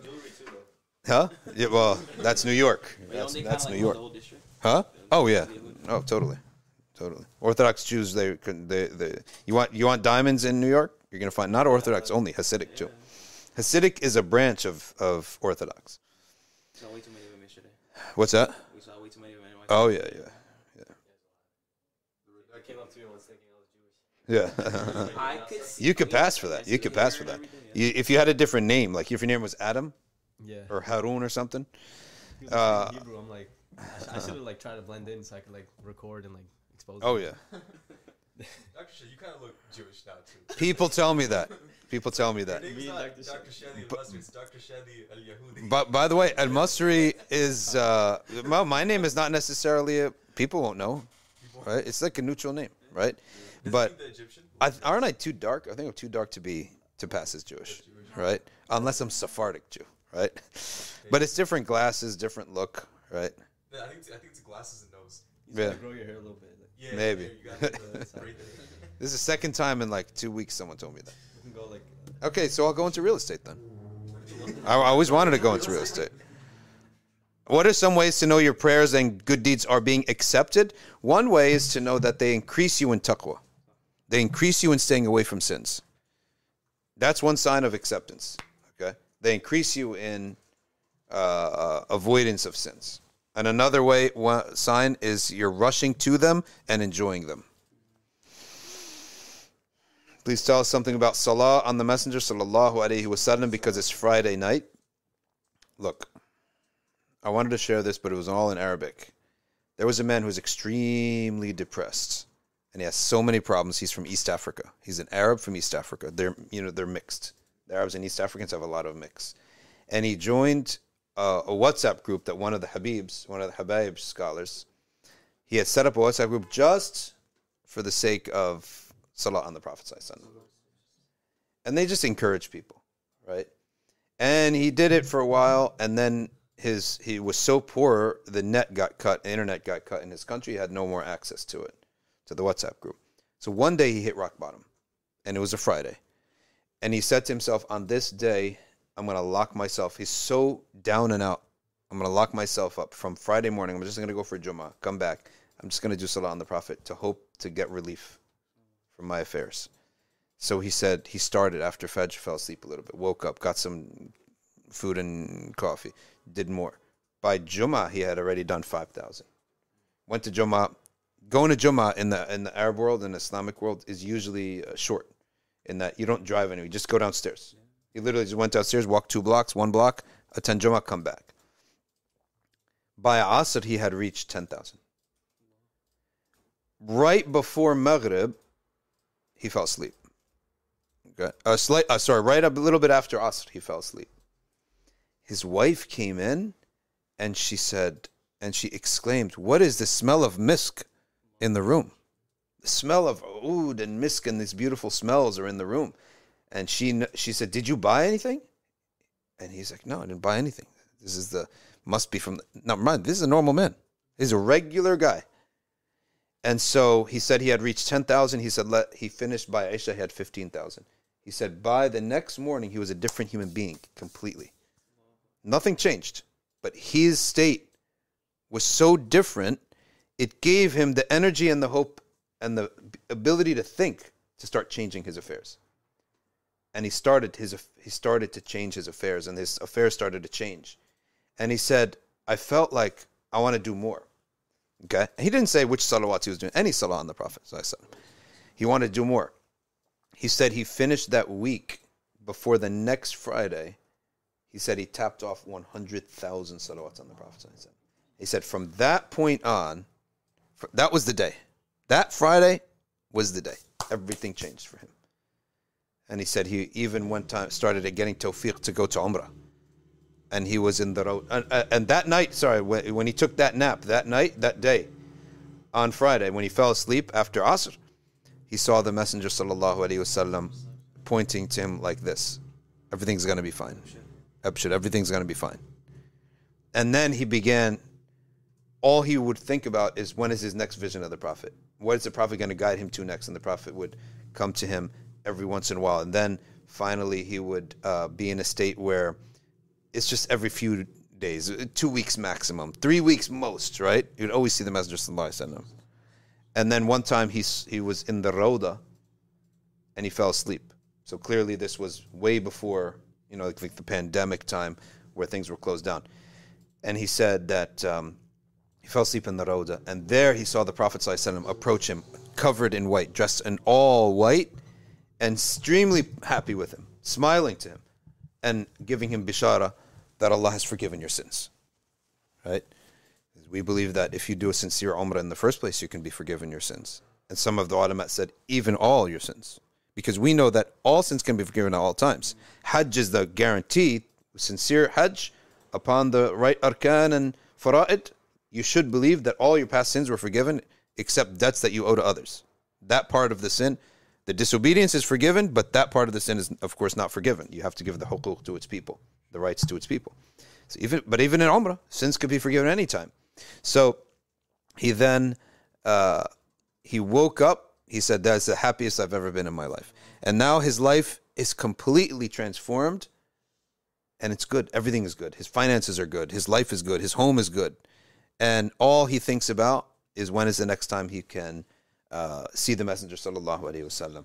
And he reached a point now that, Allahu A'lam, he can probably lead other people to this by encouragement, just on salat on the Messenger. That's how powerful it is. We can't ever let go of and let this part of our deen fade away. Other parts of the deen, they fade away. So a person may, for example, leave off fasting. Nawafil, sunan. It's not the end of the world, right? As even the Quran says, ayam and ma'dudat. It's only a few days. You may leave off other things like studying fiqh at some point, right? At some point, people just don't study fiqh for a long time. But this, it's your lifeline. And that Sahaba, how did they live? The Sahaba lived that any time that they felt bad, they felt down about themselves, they go visit the Prophet. They didn't do salah on the Prophet the way we do, right? Until later on. The Prophet taught them to do so, okay? But what was why didn't they need that? They would go see the Prophet themselves. They had the Prophet right there.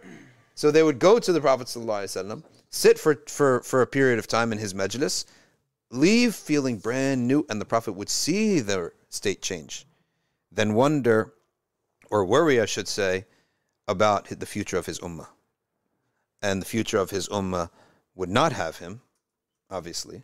So how would they get that same result? That's when Sayyidina Jibreel came. Will it not calm you or satisfy you that Allah will bestow his mercy upon those who say salat and salam upon you? So that's what we have in lieu of not having the Prophet ﷺ. So the Sahaba started having the Prophet and doing salah upon him, so that it became a sunnah that passes from the Sahaba down to us. And we have a salah upon him, and that's it. Okay. So are there people today, like, in this era who, like, have seen the Prophet like face as clear as day? Like, do you know, like, teachers and I've heard things like this, yeah. Like, I know, like, it's very common for many, like, to say, like, oh, like, I saw a person in white and it was the Messenger sallallahu. But then, like, seeing his, like, full face, like, exactly as the Shamal describes, like, if you watch the clips coming out of Shem, Syria, something else. The ulama al-Sham, when they speak about the stories of the people who are in salah on the Prophet, they take that as a da'b. A da'b is like a habit. See, everyone makes salah on the Prophet ﷺ when he's mentioned, but it's not everyone who focuses upon it as a very important part of their nafilah, their extra ibadah. So when you do find those, you find very similar stories repeated on the relief, the visions, and all that, the life transformation that happens when they pick it up. And it was from Abdullah bin Mas'ud who established this and said that do not let Friday go by without saying 1,000 salawats on the Messenger sallallahu alaihi wasallam, and that became that they just do 1,000 every day, and that became like the standard. You are on this track if you do 1,000 a day. It's like you make the Prophet your priority. Yeah. Yes. If the Prophet was living, he'd be your priority, right? You'd have to see him at least once a day. If you're living in Medina and the Prophet's right there, okay, how could you not? We had a friend, one of the brothers on Armada with us, Adib. There was this like sort of trend where it was on Jumu'ah, and it was like tag 5 people and recite 150 salawat. Just on the Jumu'ah. Do like, what? Tag like 5 other people. So it's like a trend sort of thing. And you recite like 150 to 200 salawat. And he had a like heavy comment. Don't go in excess in praising the Prophet ﷺ. And I mean, we don't need this. This is not from the actions of the Sunnah. I mean, that's like, how do you ban somebody deprivation. from... Yeah, na'udhu billah. That's insane. That's deprivation. We're completely against that ideology as well. Like, we're fighting that ideology.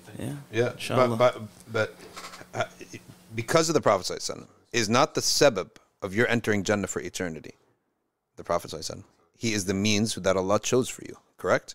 So you have to thank that means. How could you thank an eternal gift with a temporary thanks? Don't you owe him a gratitude for eternity? So what amount of salawat you do here while you're alive is going to be temporary. So look at what you got started. Now everyone's saying what kind of Jew I would look like. Subhanallah. Ethiopian, Yemeni. Unbelievable. He started this sunnah sayyah. Huh? Yeah, Ryan's on my side. Yemeni, maybe. Yemeni I can get. Who said you look Ethiopian? Huh? Who said you look Ethiopian? One of these commenters.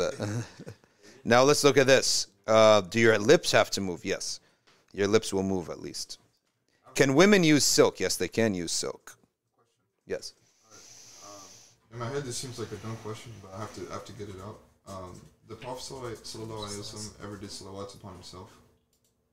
Allahu Adam. In Salah, I believe that, yes. Yes. Well, for sure, in Salah. For sure. Our Salah is as his Salah. Yeah. And what? In the Quran, like we have, like, Sallu alayhi wa sallam muslim, and he's from the Ladina Amanu. Right? Here's another one. Regarding women using silk, you just have to be careful. If it's something that your husband may use too, then he can't sit on it. For example, a silk bed sheet. I don't know if such a thing exists. A silk pillowcase, whatever. Your husband cannot use that. Yeah, we can't use that.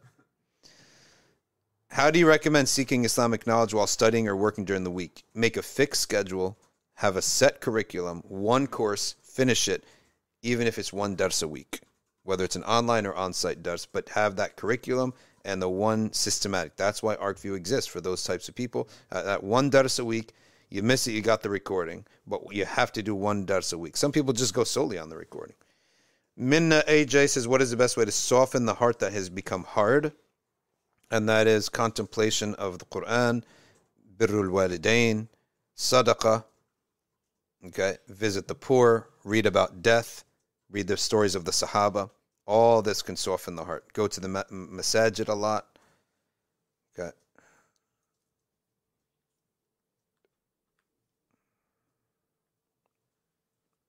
Okay.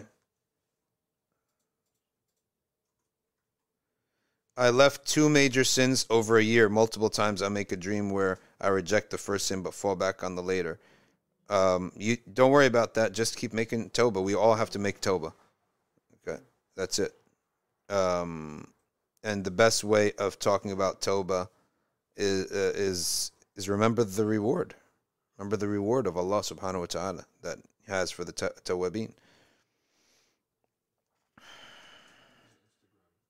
Read me the Instagram. I see it on here. Yeah, read it from there. Okay. Can you blow up the screen? Oh yeah. There's one about layered. Like scroll. Is wudu incomplete if your edges are layered because hair gel is used? Yeah, in the Shafi'i school, if you just get 3 hairs, your wudu is valid. In the Maliki school, you have to do the whole head. What is it, the Hanafi?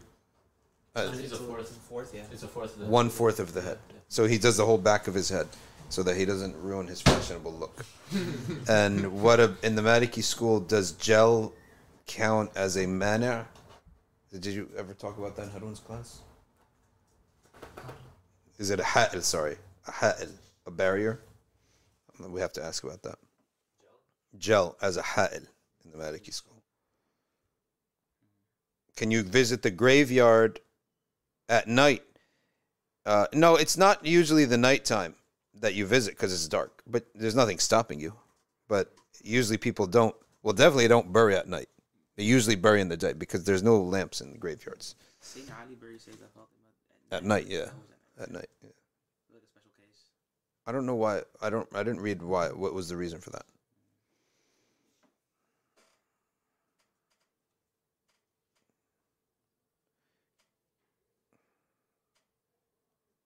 Okay. What else we got here? I see a good one on YouTube though. I don't know if Read it. Is it okay to only say salawat instead of istighfar? I don't think that was asked before, was it? You should never leave off istighfar altogether. It's not adab to do so with Allah subhanahu wa ta'ala. At the very least, I heard that before you begin whatever dhikr and ibadah, you do 100 istighfar or some istighfar. Even one. Do you recommend ambitious people to get married, or should they put their plans in motion first? If you have the ability to give a woman her rights, then marry. If you don't have the ability or the willingness to share your time, then don't marry, but that shouldn't be for too long. Once the window starts closing, it's not good for you mentally, psychologically. You really need the perspective. You get a wholesome perspective. That's why I'm also sometimes caught by surprise at people's reactions, to things, because a young person, their reactions to things, a thing that's worth this much for a married person with kids in real life, to them, it's this. Because you spent all day and all night. Go from class to go home, still thinking about it. Wake up next morning, still thinking about it. But if you go to any one of these guys, men or women that you see that walking around in the masajid, if there's an issue, the moment they get in the car, it's done. It's displaced by an argument in the back, right? Or someone spilled yogurt. Or the mundane business of life will displace all these things. And you realize, so it's hard to get really emotionally involved in any one issue. Okay? This is also a reason why Allah has made some people not get married. Right? He's guided their life to not get married because some issues need attention. They need someone to have an inordinate, irrational amount of attention on this issue and emotional attachment to this issue to make up for all the rest of normal people who can't afford it, right? It's important. So there is a wisdom why some people don't end up getting married. There's a wisdom why some people don't end up having kids for biological purposes or other purposes. It frees their time to do something that no one else would have the temperament or the time or the physical ability to do it if every one of us lived the same way. So that's why there's a wisdom in that. So I think there is a norm, but that norm doesn't mean it's superior to any other way. Maybe we can say it's superior as it's the sunnah, but the perspective is not necessarily more correct than the perspective of an imbalanced person. Okay? Because an issue may actually be very important, and no one in the community is giving it time because they don't have time. They're innocent, right? But this person living an imbalanced life is able to give it the time that it needs, and that makes up for the rest of the group. And that oftentimes, like I said, the squeaky wheel gets the oil. We all become like, okay, that's his thing. He becomes the imam in that issue, right? He becomes the leader in that issue that no one else has time to cover. He fulfills the fard kifaya in that respect. Imam Nawawi never married, never had kids. Well, what did he do? He became an imam of Islam. In every subject. In every subject, he's an imam. Maybe the only thing that you don't study from Imam Nawawi is grammar and mantiq. Tib, he's an imam. Hadith, he's an imam. Fiqh, he's an imam for Shafi'iyya. Hadith, we said sharh al-hadith and diraya and riwayah. Right? He has his sharh and he has his book on the ulum al-hadith. He has the ulum al-hadith. Suyuti's Tadrib al-Rawi is a sharh on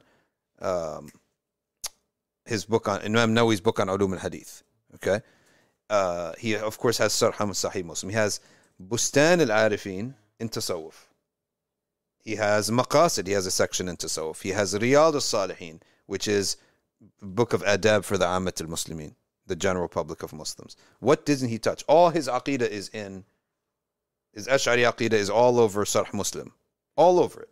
Every chapter that has anything to do with a hadith that have mutashabihat, a hadith al-sifat wal-mutashabihat, he is crystal clear on where he stands on it. I even took a screenshot of one of the ones he recently said on where the hadith states Allah subhanahu wa ta'ala brings the abd near to him and puts down a veil. You are in the class? Oh, you know that hadith? Okay. What does Imam an-Nawawi says? He draws the abd near to him, and he says, "Amma kanafuhu binun maftuha wa huwa sitruhu wa afuhu." Allah draws the abd near to him and puts down a veil. Okay, so like there's no one between them. There's in a closed room, closed area with Allah subhanahu wa ta'ala. It's a beautiful meaning, right? You just let it sit in your heart. But as a theologian, he has to explain it so that nobody gets some sickness in his head that the nusus don't make sense. They contradict one another. He says, "Huwa sitruhu wa afuhu." All right, that veil is his forgiveness and his sitr. And it is also the removal of everyone else from your mind. At that moment, you cannot think of anybody else. Right? And then, وَالْمُرَادُ بِالدُّنُو هُنَا, the meaning of that Allah draws him near to him, karama wa ihsan. It's his generosity and his goodness to him. La dunu masafa, not the nearness of a distance. Wallahu ta'ala munazzahun, and Allah is transcendent beyond distances and nearnesses. All right, so his aqidah is everywhere. Yeah, if Imam Nawawi had 4 or 5 kids, would he have the time for all these books? Probably not. Imam al-Bukhari, he benefited the whole world. He never had the burden and blessing, really. It's a blessing, but it's a burden at the same time. It's take away from your time, right? So that's why a lot of things for people who are sort of busy and veterans in life, there's a lot of things that it will never cross their radar. They don't have time for it, and they dismiss it. This is something I'll never have time for, right? People come to me with the khilafah. Why don't you talk about the khilafah? What khilafah are you talking about, man? What world are you living in? Khilafah. Yes, in theory, in Islam, we should have a khilafah. That I can say. I'll say that. But he's talking about establishing it now. What world are you living in? Is it like right? the Ahmad-ad-Din movement? Yeah, it's like all the khilafah movements out there. Right? Someone is asking about the drawing near to Allah. I would say to start with the awrad. Al-Musafir, you start with the awrad, and you start listening to lectures on the heart, and you see who you most benefit from. Okay. When's the next Mawadda event? It's not on the site. There's always a Mawadda iftar. Okay. They get the first iftar. Yep. They get the first iftar when the blood is still fresh in their face and they haven't fasted for 30 days and look terrible. Right? You got to look good for that Muwadda iftar. Got to look fresh. Be married by the end of the month. Never know what's going to happen. Why are some people making halal cat food? Or people say cats are Muslim, so we can't feed them pork. No, that's not true. They can eat anything. The only difference is tijara in the mutanajjis has rulings upon it. The trade in the mutanajjis, right? And then the defecation and urine of a cat will always be najis, whether they eat what is halal or haram, because they're makruh to eat. The cat is makruh for us to eat, and the makruh to eat, its urine and defecation is najis. As for farm animals that are not makruh to eat, they're halal to eat, their najasa, their bowl, their urine and defecation is always tahir, pure. Step on it, no problem. Keep walking. But there's only one exception. The jalala is the farm animal that regularly eats najasa, meat, meita. And you know it and you see it. Then its droppings become najis for us. You understand that? Let's say there's a chicken and the feed contains meita in it, right? Its droppings become najis. What's the ruling on the egg? I'm not going to say the rule, but I think it's the like all the things that have a storage. Place in the body that come out of the body, the animal become najis. Maybe the egg has a different ruling. Yeah. So that's the issue of what's called al-jalala, which is the farm animal, the animal that is halal for us to eat, but it routinely, not once or twice, routinely is fed meita. Meita is anything that's not slaughtered properly. Is it sinful to feed your cat? It's not sinful. It's not sinful to feed meita to animals. So you get a hamburger, someone gives you a hamburger, and it turns out it's not halal, or a steak, it's not food. Feed it to an animal. I remember really one guy getting so emotional about this. He said, we have to eat it, at least it's haram to waste food. Right? I'm like, it's not food. Just because you put spices on it is not food. You grilled it and put spices on it is not food. Right? So you feed it to the animals, or you throw it away. You have nothing against you if you throw it away. It's meita, it is not food. All right, only a couple more questions before we wrap up. Found soul, I know a lot of Muslims who care more about dying for their non-Muslim country than for their religion. It's heartbreaking. Why do they see patriotism as more praiseworthy than martyrdom? That's not correct. I can see that it's the idea of defending your land, personally defending the land that you live. That's all fine and good, and that would be martyrdom too. But nationalism should never take priority. Nationalism is one of the first diseases that spread in the Ummah. Then the British spread this to divide up the Ummah. Lily Poppy says, how do you differentiate between a calamity that results of sins, tribulation? Oh, well, we've mentioned this many times. How you react to it. If you react to it by losing iman and going for more into sins, then it's against you. If you react to it by having just steadfastness, then it's purification. If you react to it by drawing near to Allah Ta'ala, then it's elevation of rank. Ali says, I was interested in knowing regarding some salawat we can do apart from Ibrahimiyya. Then go to salawathub.com or .org, I don't know. Salawathub.org or .com. Can dream interpretation, is it a gift from Allah or learned? Both. It can be learned, but from a human, not from a book. Al-Musafir, I answered your other question. Go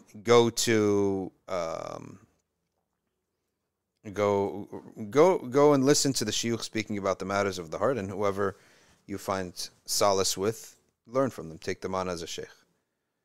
All right. Yes. Seen a few weeks ago, like a week ago actually. I thought you might be a bit interested. What's the picture? It's these. It's hard to say. I mean, the Layl al-Khairat, some of the Wahhabis found and kind of tried desecrating. Let me just turn the screen real quick. Speaking of salawat. Oh, a book burning. So the Layl al-Khairat. Oh. A book burning. Yeah. Alhamdulillah. He says, تم حرق هذا الكتاب. تم حرق هذا الكتاب الذي يدعو إلى الضلال وإلى الطرق بل يحمل هذا الكتاب في طياته ما يدعو إلى الشرك. What is he talking about? This is the most popular book in Al-Azhar al-Sharif for how many centuries? وإني أحذر إخواني وأخواتي منه من اتباع ما فيه. Okay. دلائل الخيرات. A book burning. Book burnings are back. Okay. الوهابية يكرهون كتب الصلاة والسلام على سيدنا محمد صلى الله عليه وسلم. Okay, I'm still thinking on the grammar. تم حرق هذا الكتاب. تم فعل ماضي. Okay. حرق is the مفعول به. تم حرق هذا الكتاب. Okay. 21 comments. And this is from Al-Raqi, Abu Muhammad Luqman. He's a Raqi. Okay. Explains a lot. الراقي في حاجة إلى من يرقي. Ilyas Sultan says this Raqi, healer, is in need for someone to heal him. That's what they said about him. Therapist needs another therapist. هذا وأمثاله يمشون مكبين على وجوههم. These people will be resurrected on their faces because they're flipping truth and falsehood. Subhanallah. Well, crazy stuff, man. All right, let's stop here. Best tips for college students to improve your iman. Less time on campus, more time in masajid. Or at home. And watch the stream as well. Yeah. NBF. And Sohaib says watch the stream as well. Less time on the phone? Yeah, because that'll never happen, though, for college kids. Less time on campus, more time in the masajid. Right? And with your family at home. Okay? That's really the best thing. MSA? That's for you guys, marriage students. Is it a marriage student association? Do people still connect from it? I think marriage student association would be great. Ryan says now it's just a mixing student. They're not even trying to get married. Yeah. When was the last? The marriage event they had was the most packed event. I didn't go, but I saw the stream for like a few seconds. Oh, Muhammad Shalan? Yeah. Who had a marriage event? No, we had a marriage event 3 weeks ago. We were just talking about marriage. And I saw the stream. It was talking about marriage. No, it wasn't like a mawadda or anything. I saw talking about marriage. Yeah. Okay. And it was packed. That right? Shadi Association. And for some reason, how does they with Dr. Shadi? organize it on Valentine's Day as well? Oh, they did the marriage talk on Valentine's Day. That was coincidental. That wasn't. No, he did it on purpose. Oh, hold on a second. See, this is what my mind immediately said. Tamma harqu. Okay, harqu is the fa'al. Harqu. Wait, is harqu? Harq. Harq sounds to me like an ism. Destruction or firing, I mean... Oh, it is an ism. Yeah, it's an ism. But it's the fa'il. Yes, it's the fa'il. Tamma harqu. لأن الحرق فاعل. الحرق فاعل هنا. Thank you very much. Yes, that's correct. تم حرق. Okay. I wonder if there's اختلاف on that. I wonder if there's اختلاف. تم. No, it shouldn't be. She's right. تم حرق هذا الكتاب. الحرق هو الذي تم. Right? Yeah. So unless you put another فاعل in there. Right? Could you say تم الرجل حرق هذا الكتاب? The man completed the burning of the book? I guess you could say that. So if you said تم, but if you remove that, it has to be تم حرق هذا الكتاب. Good. Thank you very much. جزاك الله خيرا. All right, ladies and gentlemen, جزاكم الله خيرا. سبحانك اللهم وبحمده. أشهد أن لا إله إلا أنت نستغفرك ونتوب إليك. All of you, thank you all for your dua, and we pray that Allah gives you a blessed weekend. Khadija Omar, learning adab, and all of these the regulars that are on the stream, Mini Star and many others, well-wishers on the stream. Jazakumullah khairan. May Allah give everybody a blessed weekend, and please take advantage of Laylat al-Jum'ah. Laylat al-Jum'ah, take advantage of Laylat al-Jum'ah with your dua, salawat, and tahajjud. سبحانك اللهم وبحمدك نشهد أن لا إله إلا أنت نستغفرك ونتوب إليك والعصر إن الإنسان لفي خسر إلا الذين آمنوا وعملوا الصالحات وتواصوا بالحق وتواصوا بالصبر والسلام عليكم ورحمة الله.